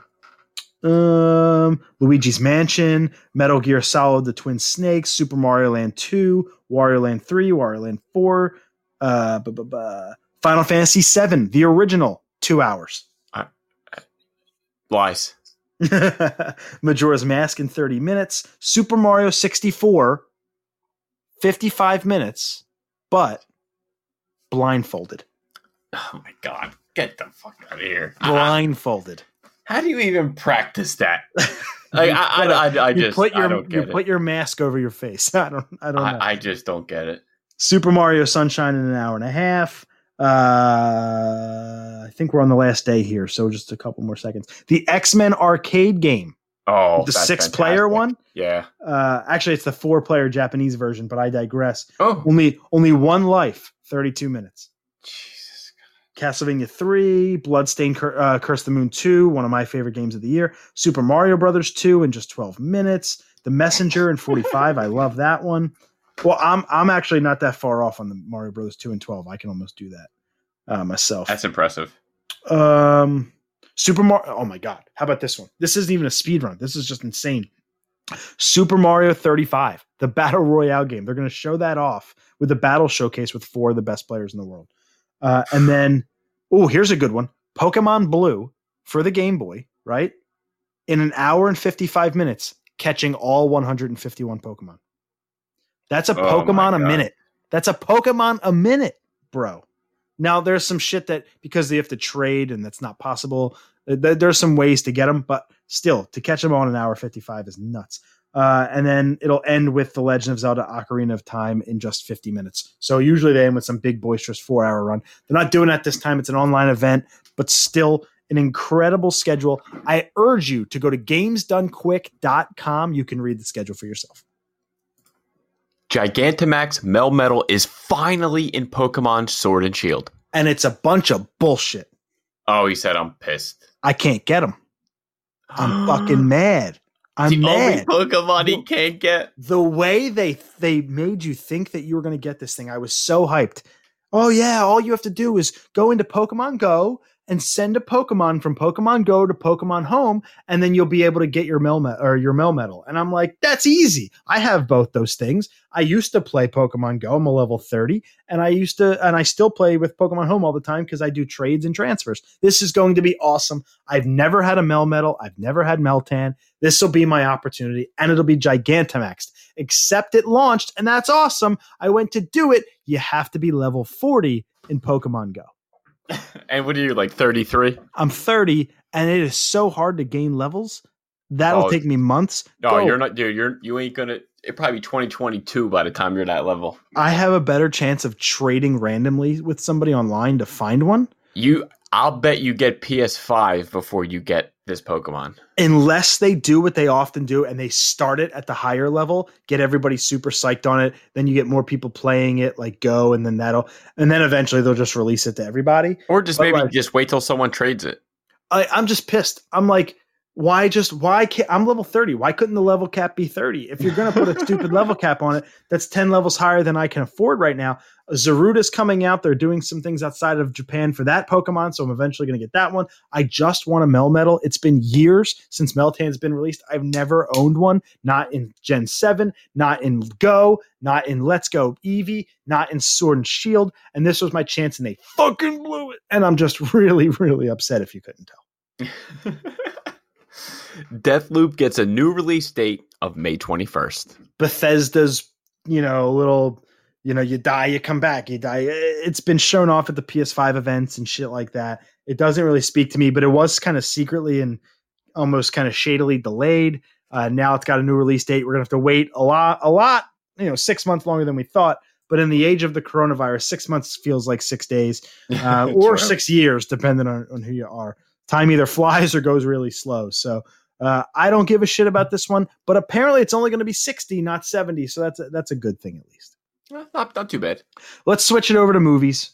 And now, again, my voice hoarse. I'm going to do another episode after this at 10 o'clock at night. Cannot wait. As we move into movies, Vince Vaughn has hinted at working on a new Wedding Crashers movie.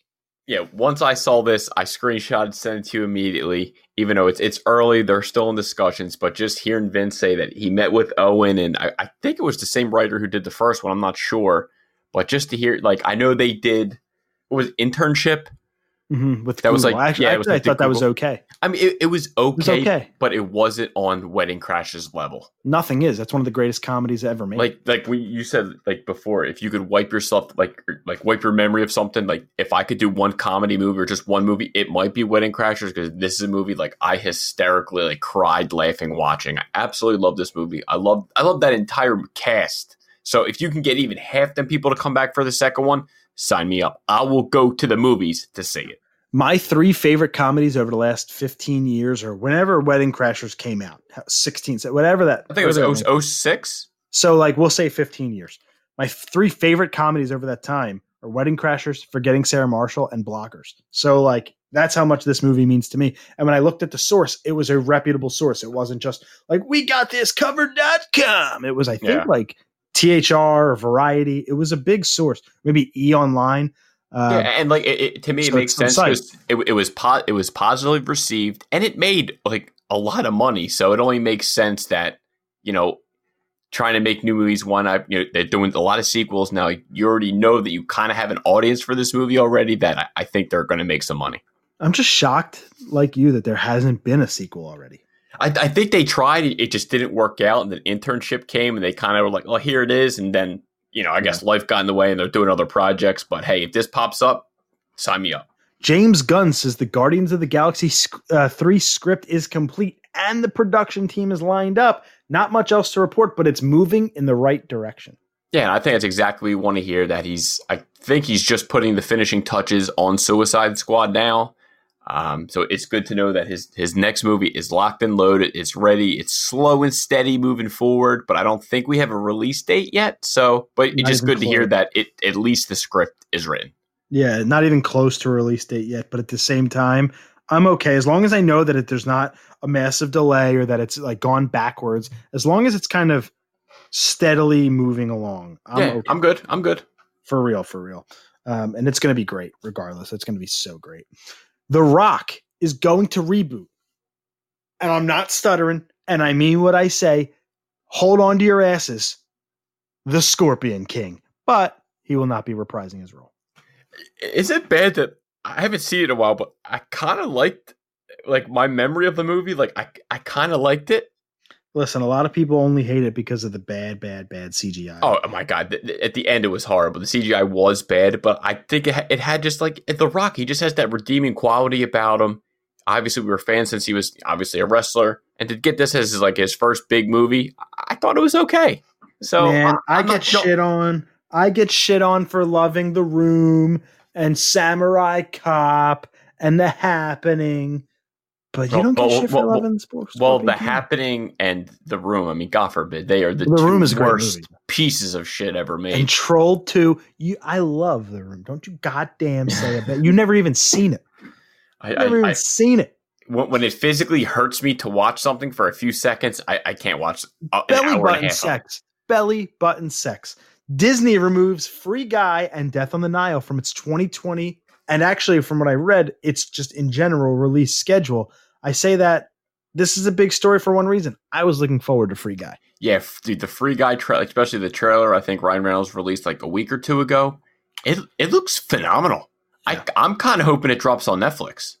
Oh, it's still a Disney-owned property, so if it goes anywhere, it'll be Disney Plus, or it'll just be deeply delayed until theaters kind of figure out where they're going to be. Pissed. But I think this is even a premium, even if they did it one of those, maybe not $30 No. I won't pay 30 to see it. No way. But like Free Guy was a movie that stood out to me. I was really looking forward to it. Ryan Reynolds kills it, and and it's a video game premise. I was totally in on that. So I'm a little disappointed there. Yeah, same. Now this movie, a lot of people have been wanting to see, but not willing to go to a theater. We saw that it did decent for a coronavirus film worldwide at the box office, but now you're going to get your chance to watch Tenet, available December 15th digitally and Blu-ray. Usually they do a couple weeks between. They're just getting it all out there December 15th. I mean, I don't think it'll be a day one buy for me, but I definitely want to see this movie. It just, at that point, I want to make sure that I have stuff to, get my family and stuff, make sure at least Christmas is taken care of as much as Christmas can be taken care of in 2020. But I mean, I'm here for this movie. This to me is going to be out on HBO in 6 months. So just wait it out. I'll just wait it out. I'm in zero rush. And if I feel like it, I'll watch it in the background when I'm doing other things. Like, it's just not, I know a Nolan movie you kind of got to pay attention to, but like this movie never clicked with me. I do love the lead. I can't remember his name. It's Denzel's kid, but like, he's awesome to me. I think James Washington or something, but super psyched on him. But this movie just was not a hit for me. Johnny Depp has left the Fantastic Beasts franchise over some serious accusations, and we won't get into that. That's not what we do on this show. But on top of that, he's going to keep his $10 million paycheck or whatever it is. And already Mads Mikkelsen is in talks to replace him. So they're just the wheel keeps on turning. And, Johnny still got paid. He's happy. I think I read that he only did one scene, I believe. Mm-hmm. And for the third one specifically. Yeah, and people were saying that possibly Colin Farrell could come back, but then people were saying, nope, he's doing Batman, so there's no way he could do that. But I think if you're going to get somebody else, Mads Mikkelsen is a fantastic choice. He's in his own right a phenomenal actor. So yeah, I think he could potentially do better than Johnny did. I mean, I've never seen. Actually, I saw the first one. I thought it sucked, and I never saw the second one. I've heard similar for those who saw again, I read the Harry Potter books, watched all the movies, absolutely loved them. This one just missed a vote for me. A Quiet Place is getting a spin-off film. I mean, it's already getting a sequel, and it hasn't been released yet. Well, the sequel's already done. Right, but it's not been released out. Now we already know before the sequel's even done and released, I should say, that we're getting a spin-off. It just seems to me like they're trying to make it a bigger universe than it has to be. I mean, maybe it could be better at a TV format rather than a movie. So I'm not going to cross it out yet because I did like the first one, even though there were some plot holes. I still want to see the second one, so there's a shot of me seeing this. I have a 0% chance. This is. We'll see. If Ashley, drags you to it, you have no choice. She didn't drag me to the first one. We were married for 3. We've been married for 3 years. I saw the first one on my own accord. She hadn't even seen it yet. I saw it. I have no interest. But a movie you might be interested in because you didn't love the first one. I think you thought it was okay. But Bloodshot is getting a sequel, and Vin Diesel is returning. And again, the movie I thought was okay. It just obviously it came out right in the beginning of COVID. I believe it lost January or February, right? I think it came out like March? I think it was like beginning of March. It came out, and it just it's when it hit. And I think the movie actually lost a little bit of money. Maybe they recouped it from Blu-ray sales and stuff like that. But they wanted to set up that universe, that Valiant universe. It's Valiant, right? Valiant. Yeah, it is Valiant universe. So I think it's a good plan. Vin Diesel, he does have his he has the people that definitely goes and supports his films. Even apparently it did well enough Blu-ray and digital and all that. No, so that's what I'm saying. Like I know in theaters it didn't recoup enough, so I was like maybe just everyone keep coming back to watch it and buying it because it's Vin Diesel. He has his fan base. I'm still waiting for another Chronicles of Riddick. I mean, even though Pitch Black is still the best one out of that whole series. But I mean, I'm here for the sequel because I want to see them expand the universe. I want to see other people besides Bloodshot. Like what's going on with Ninjak? What's going on with the guy with the suit? Can't think of his Manowar, thing like that. But again, what they did in the the Bat and the Sun, when they did Ninjak versus the Valiant Universe, like I thought that was fantastic. So if they could do something like that, bring it into the movies, I'm here. It's not a movie that speaks to me. One that I thought is going to is Mortal Kombat. We know that live action is just around the corner, or so we thought. Was really looking forward to this, but the film has been delayed until, quote, after the pandemic. Whatever the fuck that means nowadays. Yeah. So did they say it's finished film? Like it's done filming, but we're not going to release it? It's done. They're hanging on to it. They want to do a theatrical release for this. And it sucks. Like I know we were hyped to see this. To me, dude, this is what I think makes sense. And I truly, truly believe, no bias at being a Mortal Kombat fan, that this is the best path for this movie. The originals, at least the first one, and I know for a while the second one, is on Netflix. That's the home. Yeah. That's the home. Go to Netflix. Netflix already has it on its service. It would see a path. It would see a profit. Go to Netflix, dude. That was your play. You probably missed the boat there. Hopefully, if you come to your senses, just sell your rights to Netflix. Make what you can off this movie. Get the cult following it deserves. You can then dude, you can make even more when you release it in Blu-ray and stuff. This has legs. I wish that it would have gone to Netflix. You and me both, brother. Michael Bay is creating a new movie called Ambulance, starring Jake Gyllenhaal. So this will go right up there with Taxi and Crash and Cars. There you go. And Planes. It's the one word. Hey, we like Jake. Hey, we know Jake Gyllenhaal is a good actor, so I got to give him a fair shake. Michael Bay, he has done some good movies. They're not all pieces of shit. So I gotta give him a chance. The Turtles movies, criminally underrated. Criminally. I agree. I still think they could have looked a little bit better, but I still enjoyed the movie. We had in our TV section, as we go to it, The Passenger. That's chapter 10 of The Mandalorian, aka season 2, episode 2. And obviously we release on Fridays the same day as a new episode. So when you're watching episode 3, you listen to us, you're getting our impressions of episode 2. We don't want to give spoilers too early, so we like to give it a week. With that said, spoiler warning, spoiler warning, spoiler warning. 100%. And we won't go as long as last week. But Sam, what'd you think of chapter 10, The Passenger? I really liked it. I heard a lot of people say they didn't like the episode, which kind of shocked me. I still don't know how you felt about it, but I know there was a lot of scenes in it where it reminded me of Harry Potter. If you know the scene I'm talking about. No, I don't know if you wanted to jump to it or not, but no idea. I'm assuming something with spiders. I don't know. Yes. Yeah, there you go. Yeah, I have no idea. I don't know the Harry Potter movies at all. I know the first one a little bit. It's the only one I've seen more than once. Yeah, I don't think it's the Spider one. I think it's the second movie. The Spider. And I've never seen that in its entirety. I started it, fell asleep on Christmas Day, and haven't watched it since. And that was Christmas Day of 17 or 18. So shame. I'm way out. But I digress. This is what IGN had to say, and then we can kind of dive in a little bit more.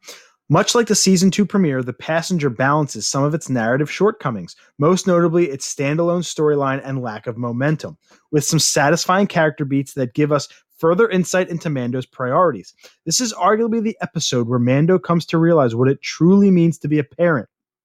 That's not just about protecting your kid, but also making sure they learn right from wrong and recognize that their actions have consequences.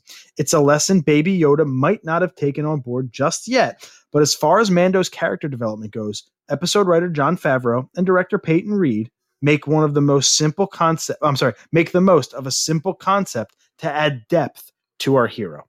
And that's so awesome. The director of Ant-Man directed this episode. That's what I think separated this from the first episode, was a little bit of character kind of depth, a little bit more character development. Would they give it a 9? They gave it a 7. 7. I'd probably give it like an 8. I'm at a 7 too. So I didn't. This one wasn't like an about face for me, because I think it's still doing the same thing episode 1 did, where it's just like the story of the week. And I am looking from an 8 episode series. I'm looking for a little bit more cohesion in my story. So like from that perspective, it's like, fuck, dude, can you just give us a good overarching story that isn't just like a flavor of the week, but at the same time, this flavor was delicious. I loved this particular story. Was it like hard-boiled eggs? Oh God, that little bastard. That fucking ending scene when he snuck the little one. Oh, that little fucker. That little bastard. You got to commend, man, the special effects when they they're chasing after Mando. Yeah. What was it? It had the was it episode 2? They kind of had like the same style where he kind of went into the cavern a little bit. Was that episode 2? I might be getting the numbers mixed up. I can't remember. It's where MRC Tech comes into play. But I like Filoni he came back. I don't think he's had any speaking lines, but at the ending I always thought was funny. It's like, number one, Mando was the fastest mechanic I've ever seen. Number two, when at the end when they kind of go in and they, you know, their battle, they basically finish off the spiders. They're like, oh, okay, you helped us out, but oh, your ship may never work. You could freeze down here. All right, we're out of here, and they just leave. So if he wasn't like a good mechanic, they're dead. The way they crash landed, I was like, all right, they're here for 2 episodes. Nope. And they even fucked up their ship on the way out. And they said, nah, don't matter. Like, we're good. And it was a little like, man, that's so convenient.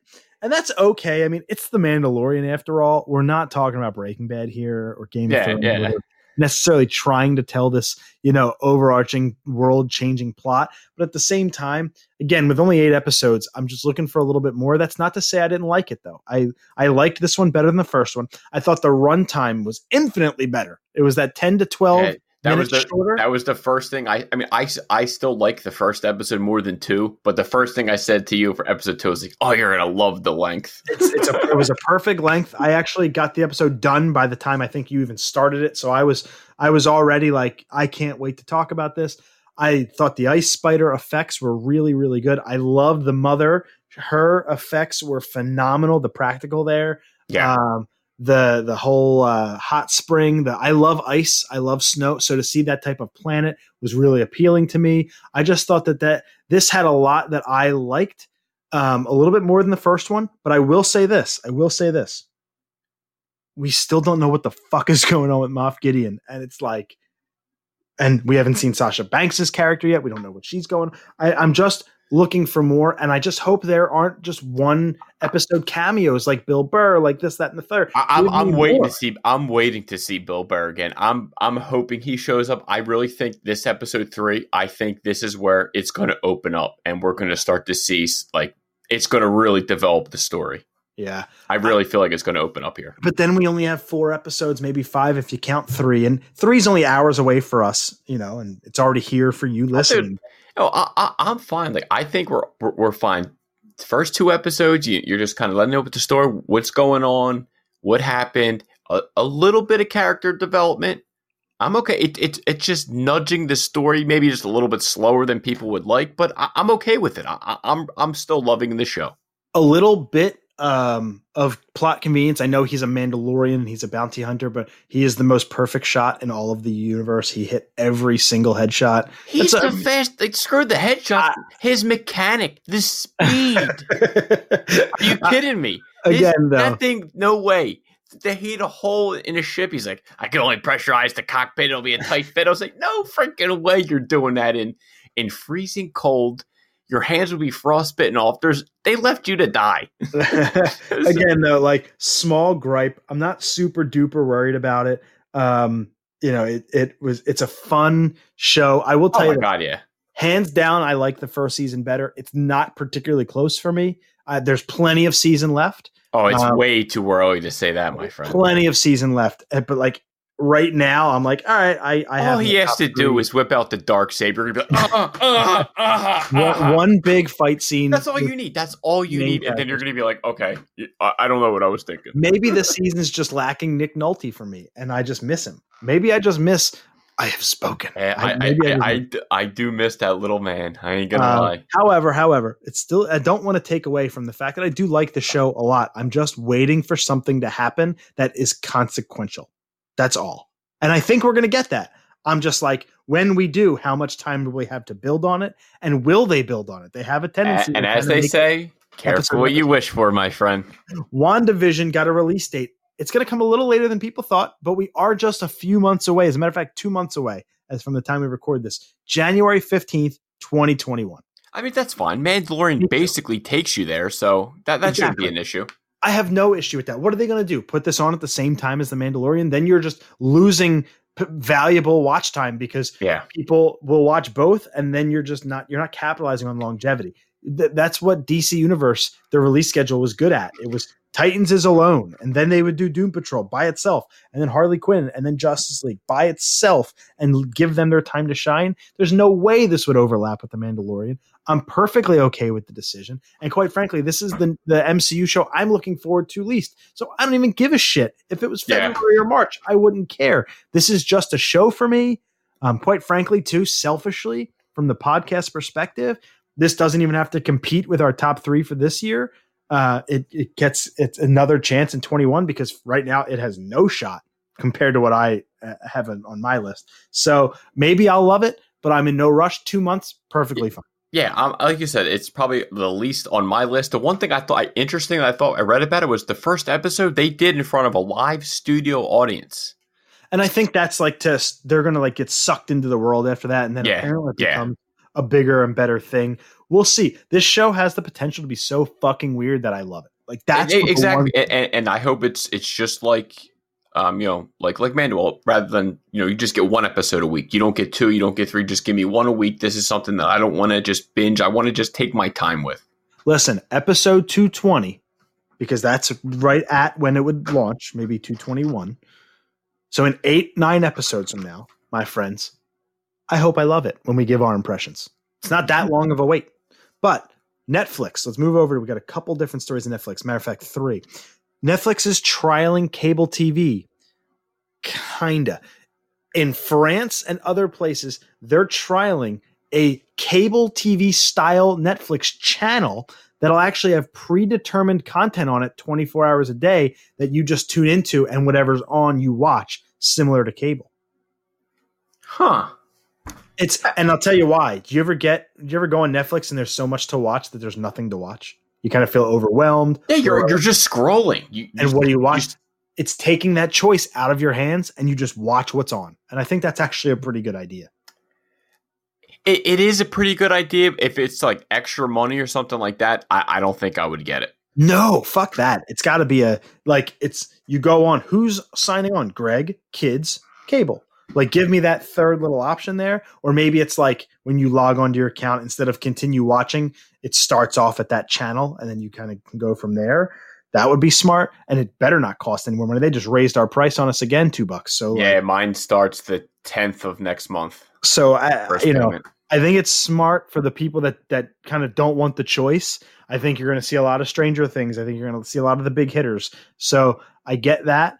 I'm hoping that it's 2 channels. That way you're not married to just the one. Give us a couple different options of shit. Yes, please. But it's a trial run, not in the United States. But if it does well, we'll probably see a trial here. So it's just something to keep your eye on for you Netflix fans. But for you fans of Netflix shows, I thought season 2 was better than season 1. I really liked it.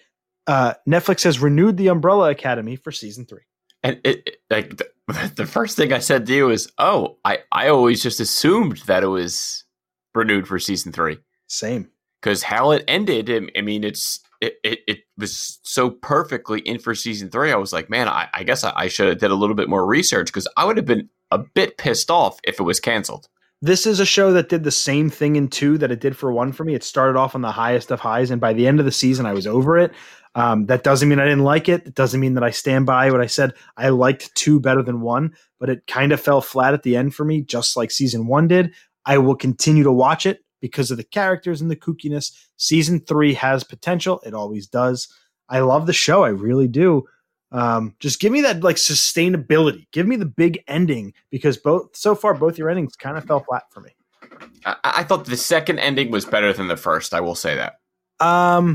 Yeah, probably. But I think the journey in season 2 is hands down better than the journey in season 1. Agreed. Those first couple episodes, man, were must-see TV.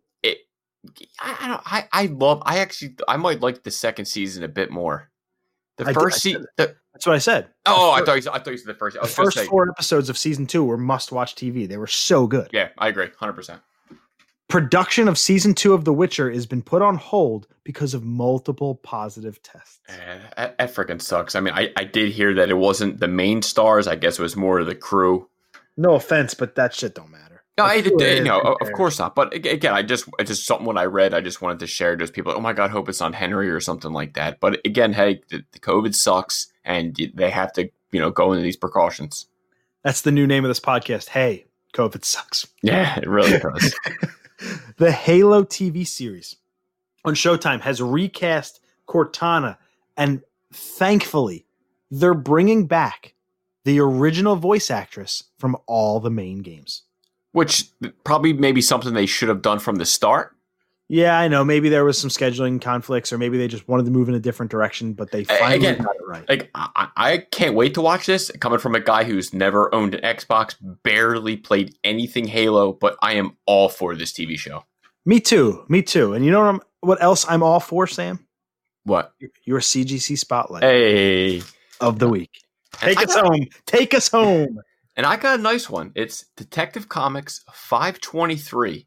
It's the first appearance of Killer Croc in Cameo.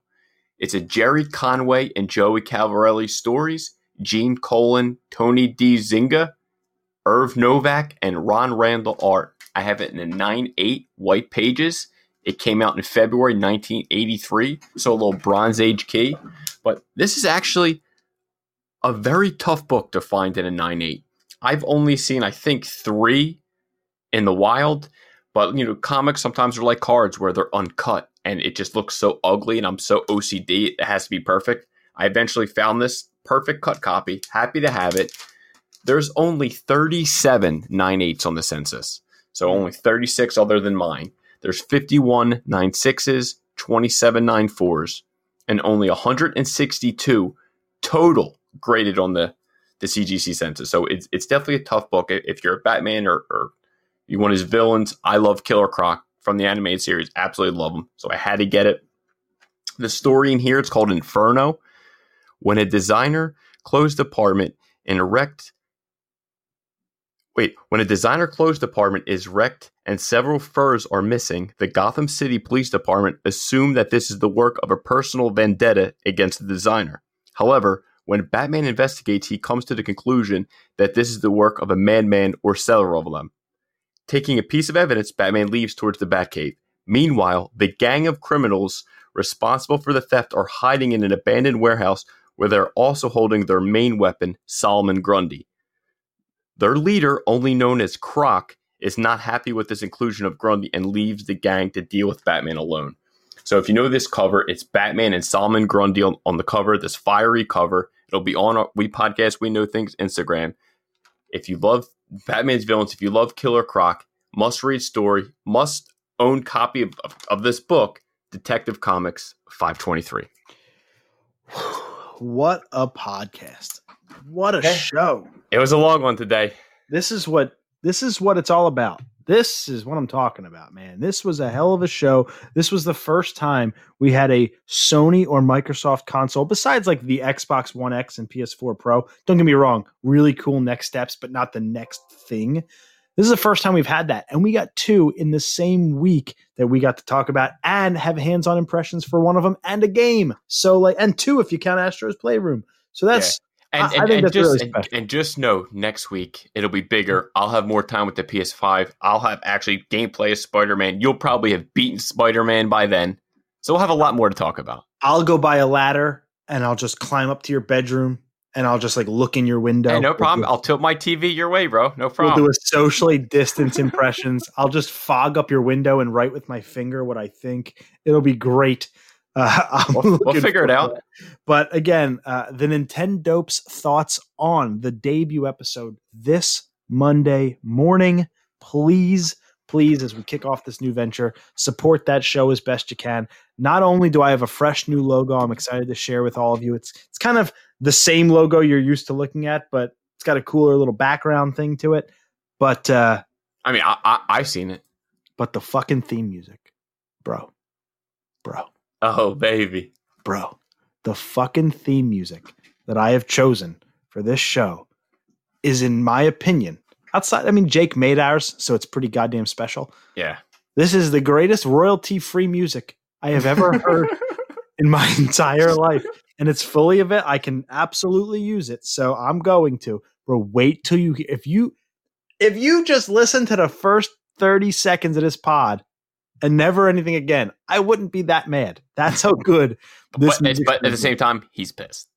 For the first episode, I'm going to have the entire song as the outro so you can listen to the whole thing. It's about 2.5 minutes. But this song kicks ass. I'm really hoping that you enjoy the content. Deep dive into some games. I'm going to start out with 2021 for Nintendo. I hope you come along with me. And with that, you remember a story I told you a month or two ago? Actually, it was 9 weeks ago exactly, about Wingstop and how they suck balls. Yes. We had a similar experience with this place called the Melt Shop. You ever hear of this place? I have not. It's in Langhorne. They do like burgers, anything melted, burgers, grilled cheeses, tater tots. Dude, I'm already starving. You're killing me. Nashville hot chicken sandwiches, Mike's hot honey sandwiches. So for Ashley's parents' anniversary, we went to buy a sectional, and on the way home to go over there for dinner, we stopped by the Melt Shop. It's in the same shopping center as Raymore and Flanagan. So we bought a sectional, and we decided to pick everybody up dinner. So we got garlic parm tater tots and 7 sandwiches for all 7 of us to split. Helena gets her own cheeseburger because she's a bougie baby. I got Nashville hot chicken. I even got a Mike's hot honey for later. And we pick it up. It's actually a pretty good price. 7 sandwiches and 3 orders of tots for $65. That's not terrible. And so we get it. We get it back to their house. I open it up. I give it to, and wings, 8 wings.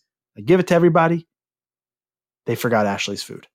Oh, shit. Yeah. So she's watching me eat 2 sandwiches while she eats some tater tots like a fool. Right? On you her didn't give her one? She doesn't eat hot stuff. She doesn't eat spicy stuff. Oh, damn.